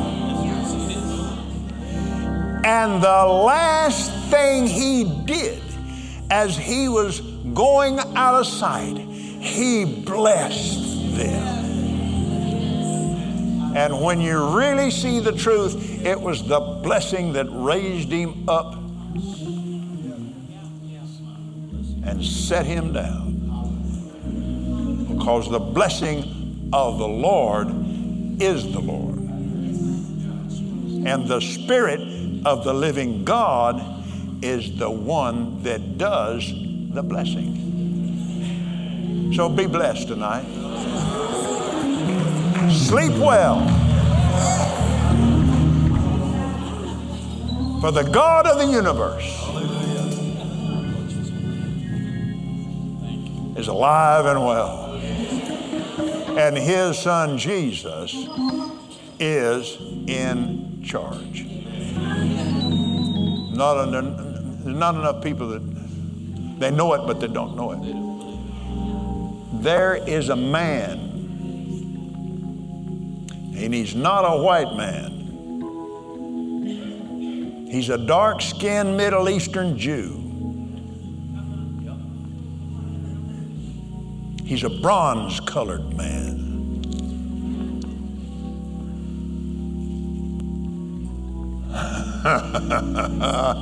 Glory to God. A man that has been here. He's been persecuted. He went to hell and back. He has been here. A man, one man born of the Spirit while he was in hell itself. One man defeated hell. One man, one born again Spirit-filled man defeated hell. He defeated death. He defeated grief. He defeated, and he gave us victory over death and victory over life. That's the reason we have the Victory Channel. I was in a little old town in North Texas. Now, I don't know, some of you city folks may not know what Hereford cattle are. You know what they are. That's an English breed.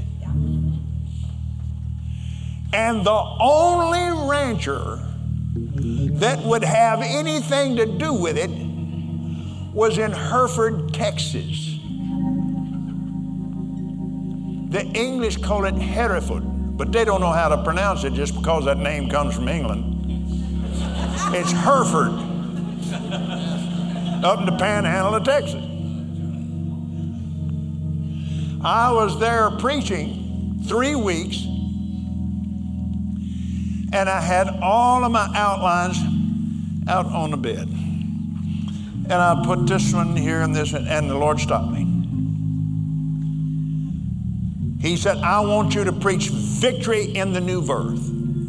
I want you to preach victory in the baptism of the Holy Spirit. I want you to preach the victory in righteousness. I want you to preach victory over death, victory over the grave. I want you to preach victory over poverty, victory in finances, victory socially, victory. And you call it the believer's voice of victory because every believer has a voice, and it ought to be the voice of victory. That goes way, way, way, way, way, way, way, way back. So I just started preaching victory and everything. And then they would come on television, the thrill of victory, the agony of defeat. I said, yeah, the thrill of victory, and I've already been through that agony. I'm not going back. You're either going to have to go to the hotel with me, or I'm going to have to get out. And Nancy, you better take this away from me.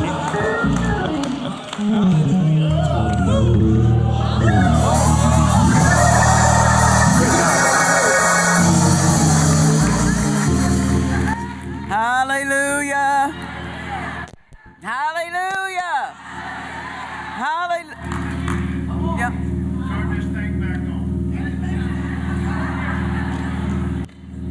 My man,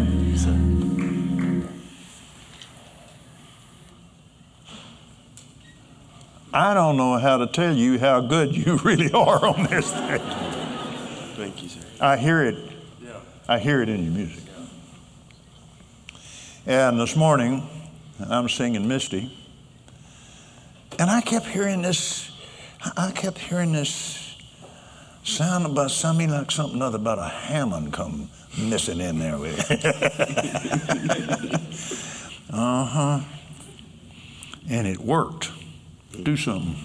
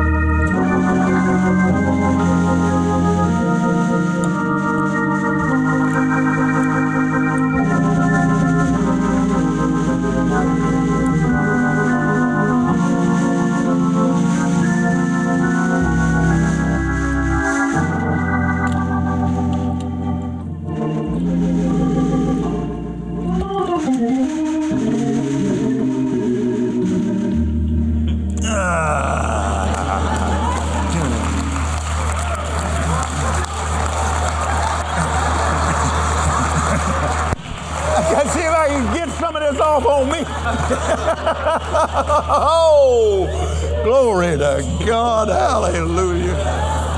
Thank you, Jesus. Songs. Songs. Praise and worship love songs are in here. They're in here.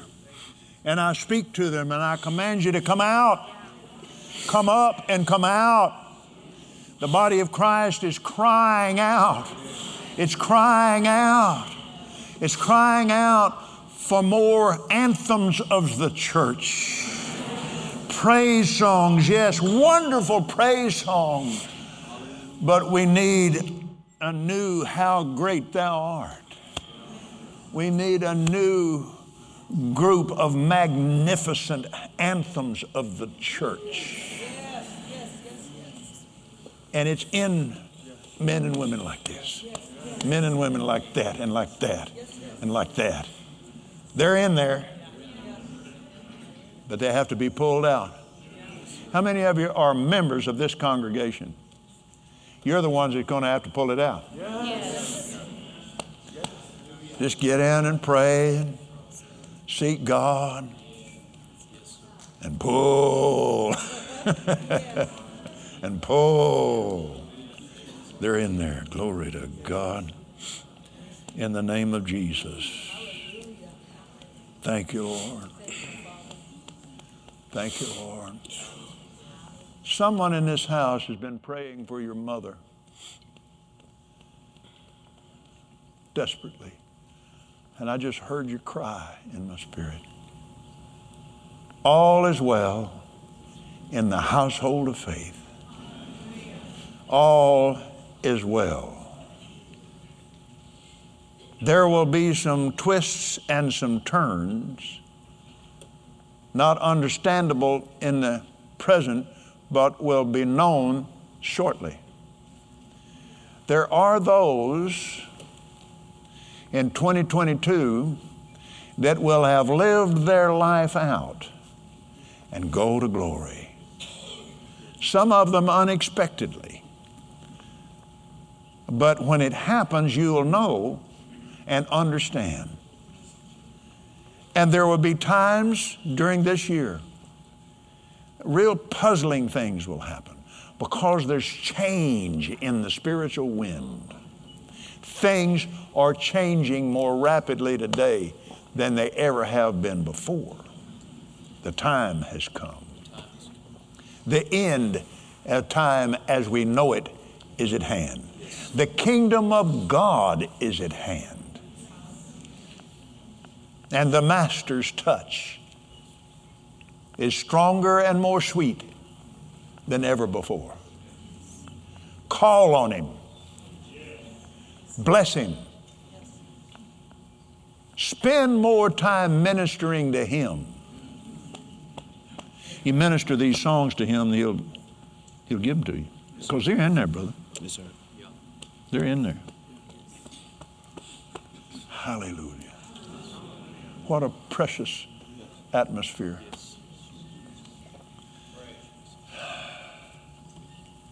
It's time like this, Nancy, that we used to experience. In the camp meetings, seminars, and it'd just be a hush come over the people. Times I was in 2 of the last tent meetings Oral Roberts had. I had the honor and the privilege of being there at his side, seeing miracles that I have not seen the like of since.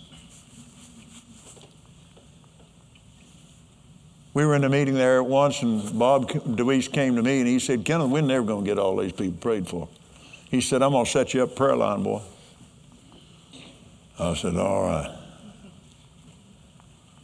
Walked up there, and my mother and dad had come to the meeting, and my mother was standing right behind me, and she just put her hands in my back. She'd just pray in the Spirit while I was standing there.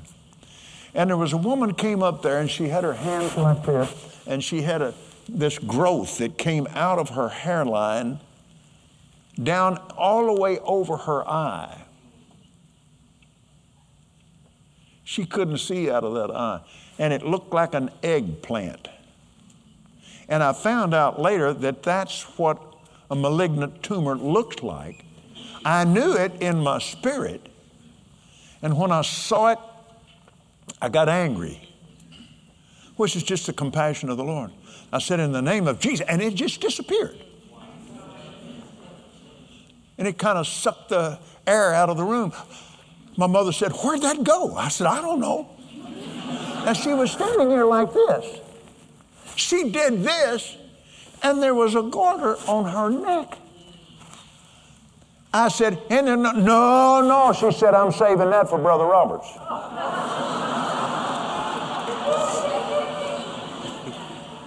Well, bless her heart. I mean, she didn't know any better.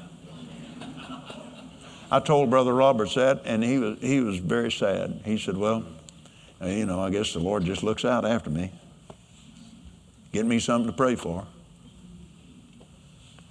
The other one, first time I was in the invalid room, they came to me. Colin Steele did. He was the manager when we were on the road.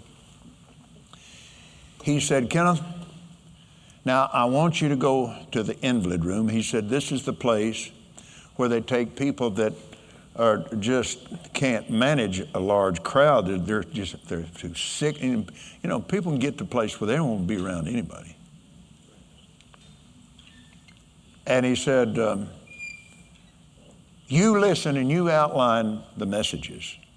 All of a sudden I was glad that I paid attention in English class. And English was my favorite subject. You can't tell it now, but it was. Anyway, and so I outlined the messages. And then he said, now,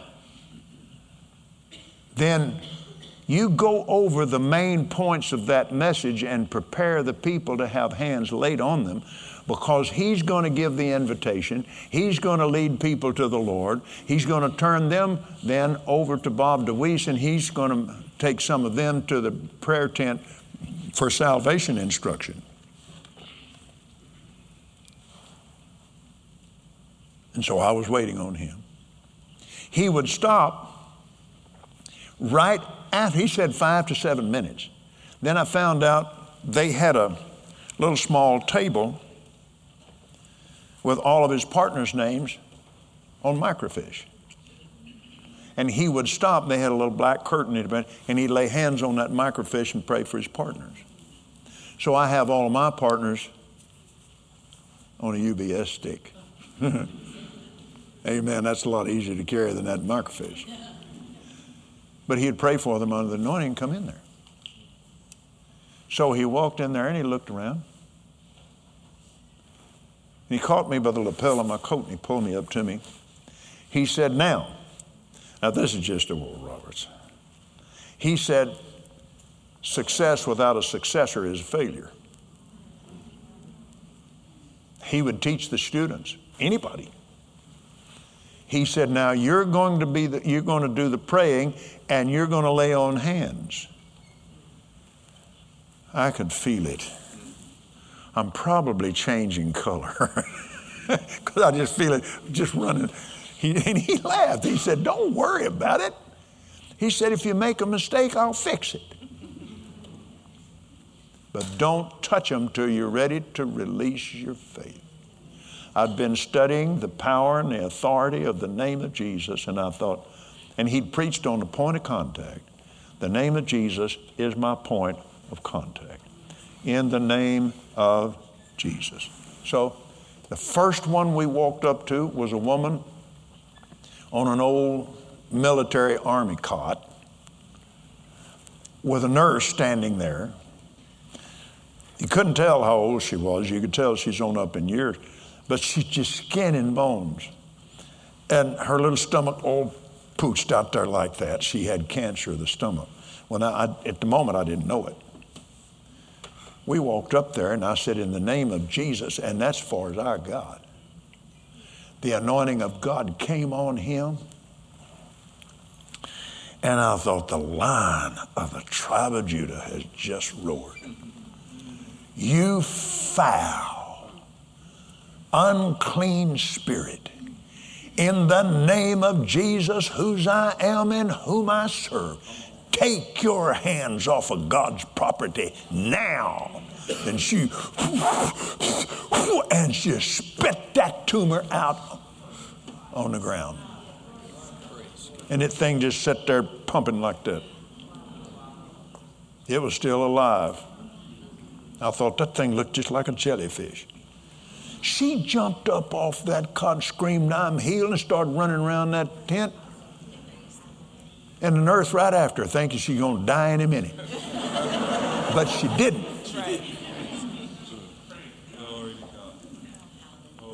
It's back. It's back. He told me not all that long before he went home. He said, Kenneth, the 10 anointing's coming back, and when it does, it's coming back big time. And he said, you watch for it. Well, it's here. I've seen glimpses of it and seen a few things happen.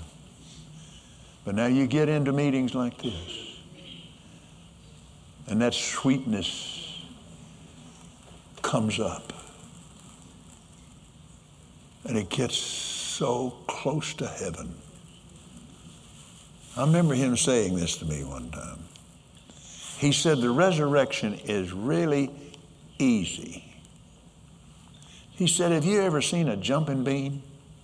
A Mexican jumping bean? Those little beans just jump.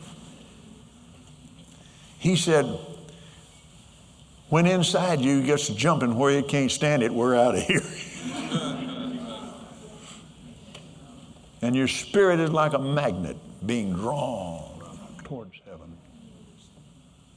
Later, Bob DeWeese came to me, and we were down there in Tulsa in a meeting, and he took me outside. He said, Kenneth, I'm having a hard time staying here. I said, why? He said, I've seen heaven. I want to go back. I want to go back. And he didn't stay much longer. And he was in good health. His heart was completely, totally healed. But he couldn't stay. Heaven's pulling.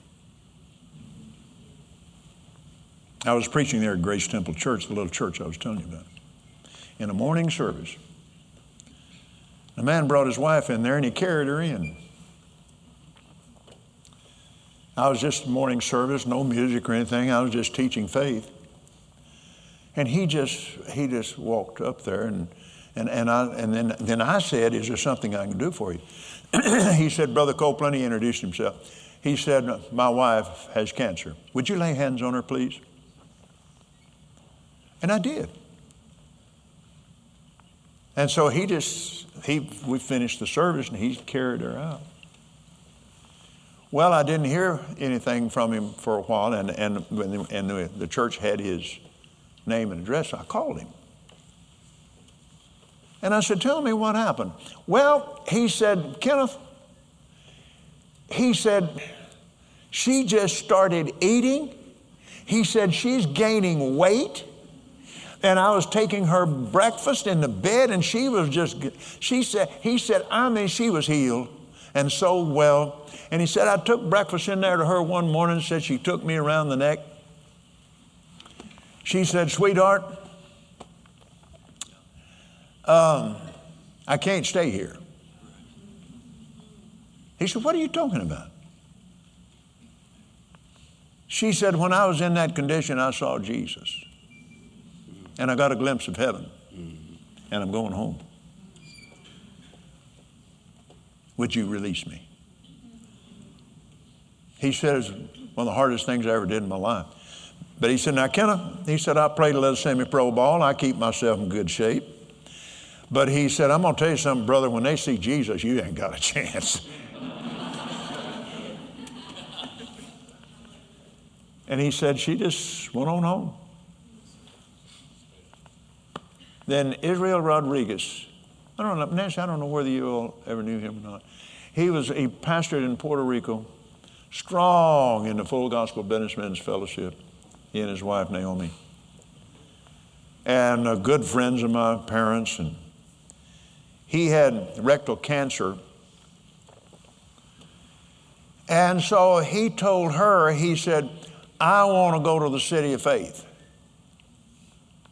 They checked with the doctor, and he said, well, he's liable to die on the way. And he said, I want you to call Kenneth. I want to see him. She said, Israel, I don't know where he is.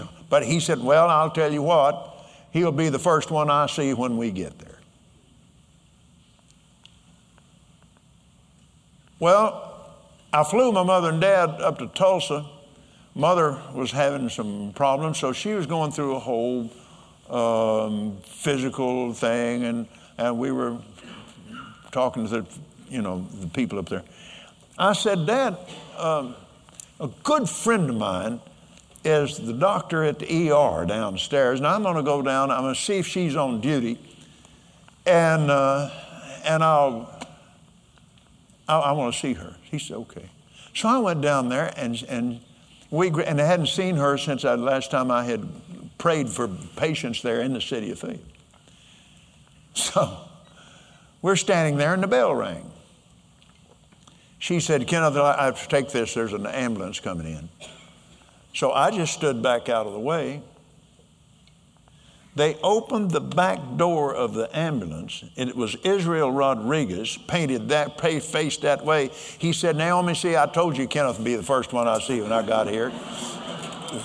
How God arranged that. So we were staying all night at the hotel there across the street from the university. Well, it was Wednesday night, so we had a meeting in Billy Joe's church, and we were just praising God. And I sat down there, and I started getting sick. I said, God, what is this? I sat down on the seat there, and he came up on the inside of me, cancer. I said, no, I don't have cancer. He said, go over and pray for Israel. So I went across and got his room number and went up to see him. He said, now you take a text and you preach healing. You preach a whole sermon to him. Then when you get through preaching, then you slide back up under that gurney is a real tall thing. He said, you slide back up under there and you pray in tongues till I tell you to quit. So I preached for about 45 minutes on healing, took healing scriptures, and he's just lying there. And I leaned over there and kissed him on the forehead and slid back up underneath there and just started praying in tongues. Well, then a couple of nurses and a doctor heard me. And so they came in, they just started praying in tongues. All the doctors, all the nurses, all filled with Spirit. Easiest place to pray for the sick I've ever been in my life. Just pray, and I got a release. So I got up and went on back to the hotel. But I didn't hear anything, so a couple of weeks later I called. I said, Naomi, what happened? She said, well, let me tell you. She said, we rented an apartment over here. And she said the next morning when they examined him, she said, that whole part of his body was just like baby skin. It was all brand new. All the cancer's gone. All of it just perfect. She said it was marvelous. And he's just eating and eating and eating and getting stronger. She said, Kenneth, he called me in there and he said, I want to go home. No, she said, you don't need to go home, go back to Puerto Rico. No. He said, I'm not talking about going home. I'm going home. I want you to release me. She said, I'm not going to do it. You're healed. You're well. Yeah. I know it. But I've been to heaven. She said, you've got a church to pastor. Oh, I said, our boys have pastored that church already, and they're doing a better job than I am.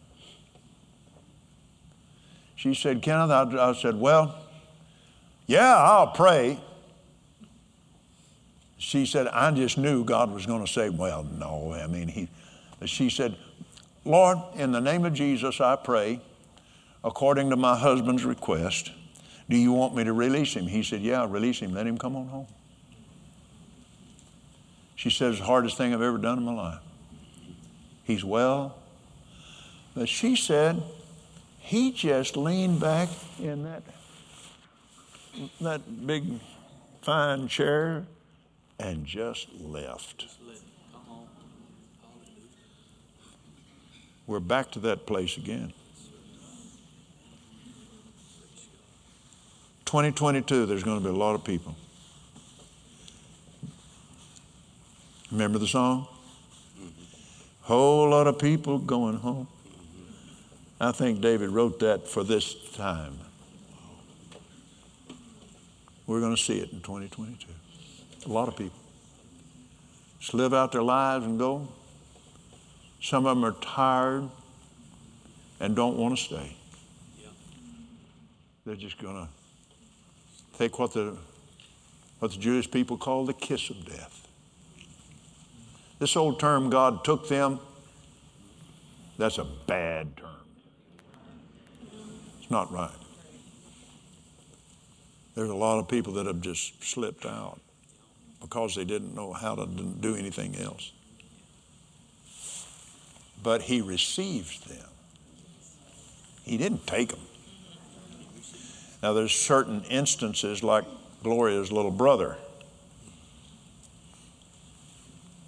One night he was asleep in the truck. The young man who was driving, I know the curve, was just right close to our place there in Arkansas. And it's an adverse curve.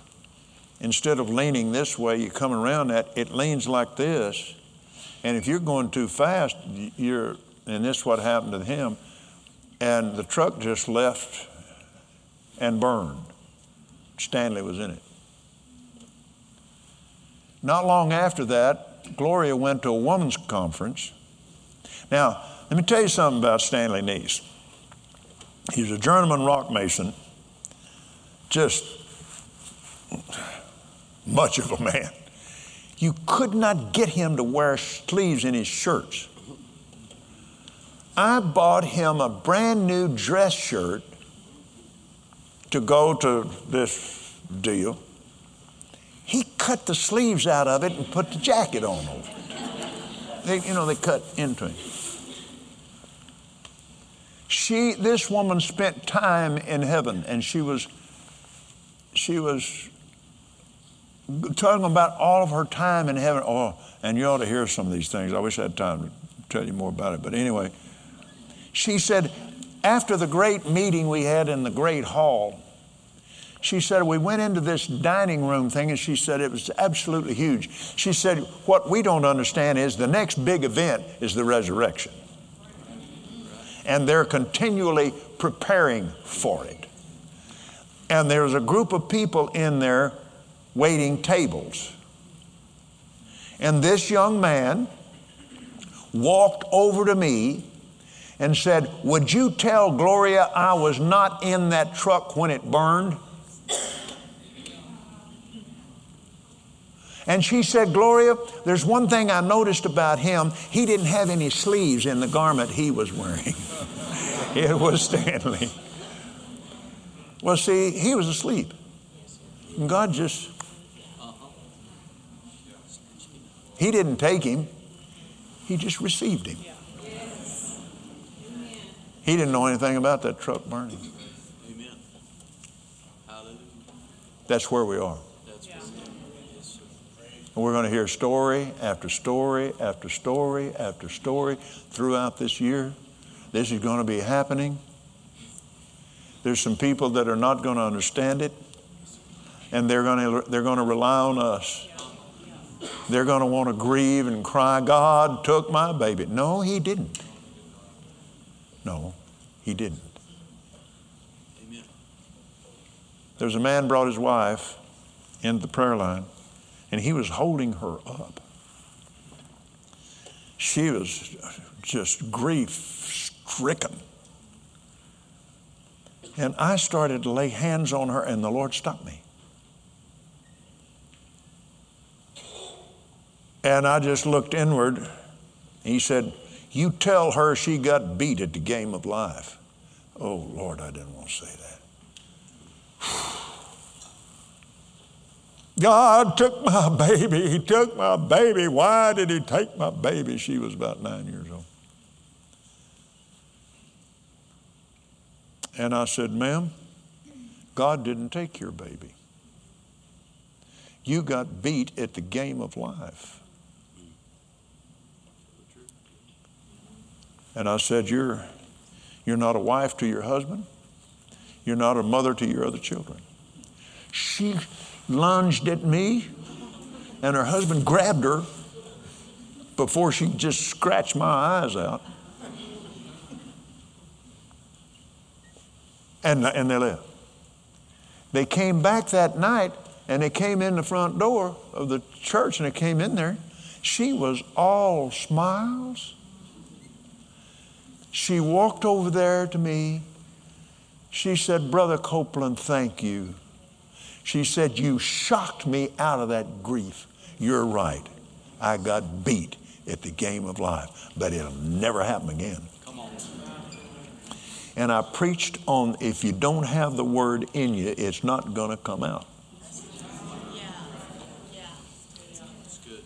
So then her husband called me later. They became partners of the ministry. He said, Kenneth, my son and I were up in the mountains hiking. He said, it's a different situation now. He said, we got in the Word, and he said, we're full of faith. And he said, my son just hit the ground with a seizure. And I said, no, bless God, Satan, you're not doing this to my boy. And he said, I just grabbed him by the hair and took authority over this thing and started praying in the tongues. And all of a sudden, he just came out of it. And he said, Daddy, what happened? He said, nothing. Get up from there.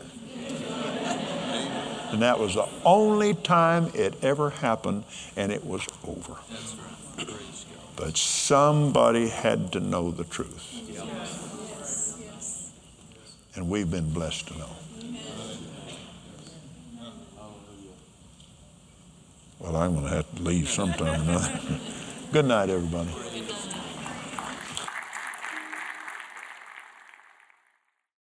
We trust you've enjoyed this message. Visit us at DufresneMinistries.org to learn of our upcoming meetings, share your testimony, become a partner, or visit our online store. This program has been made possible by the friends and partners of Dufresne Ministries.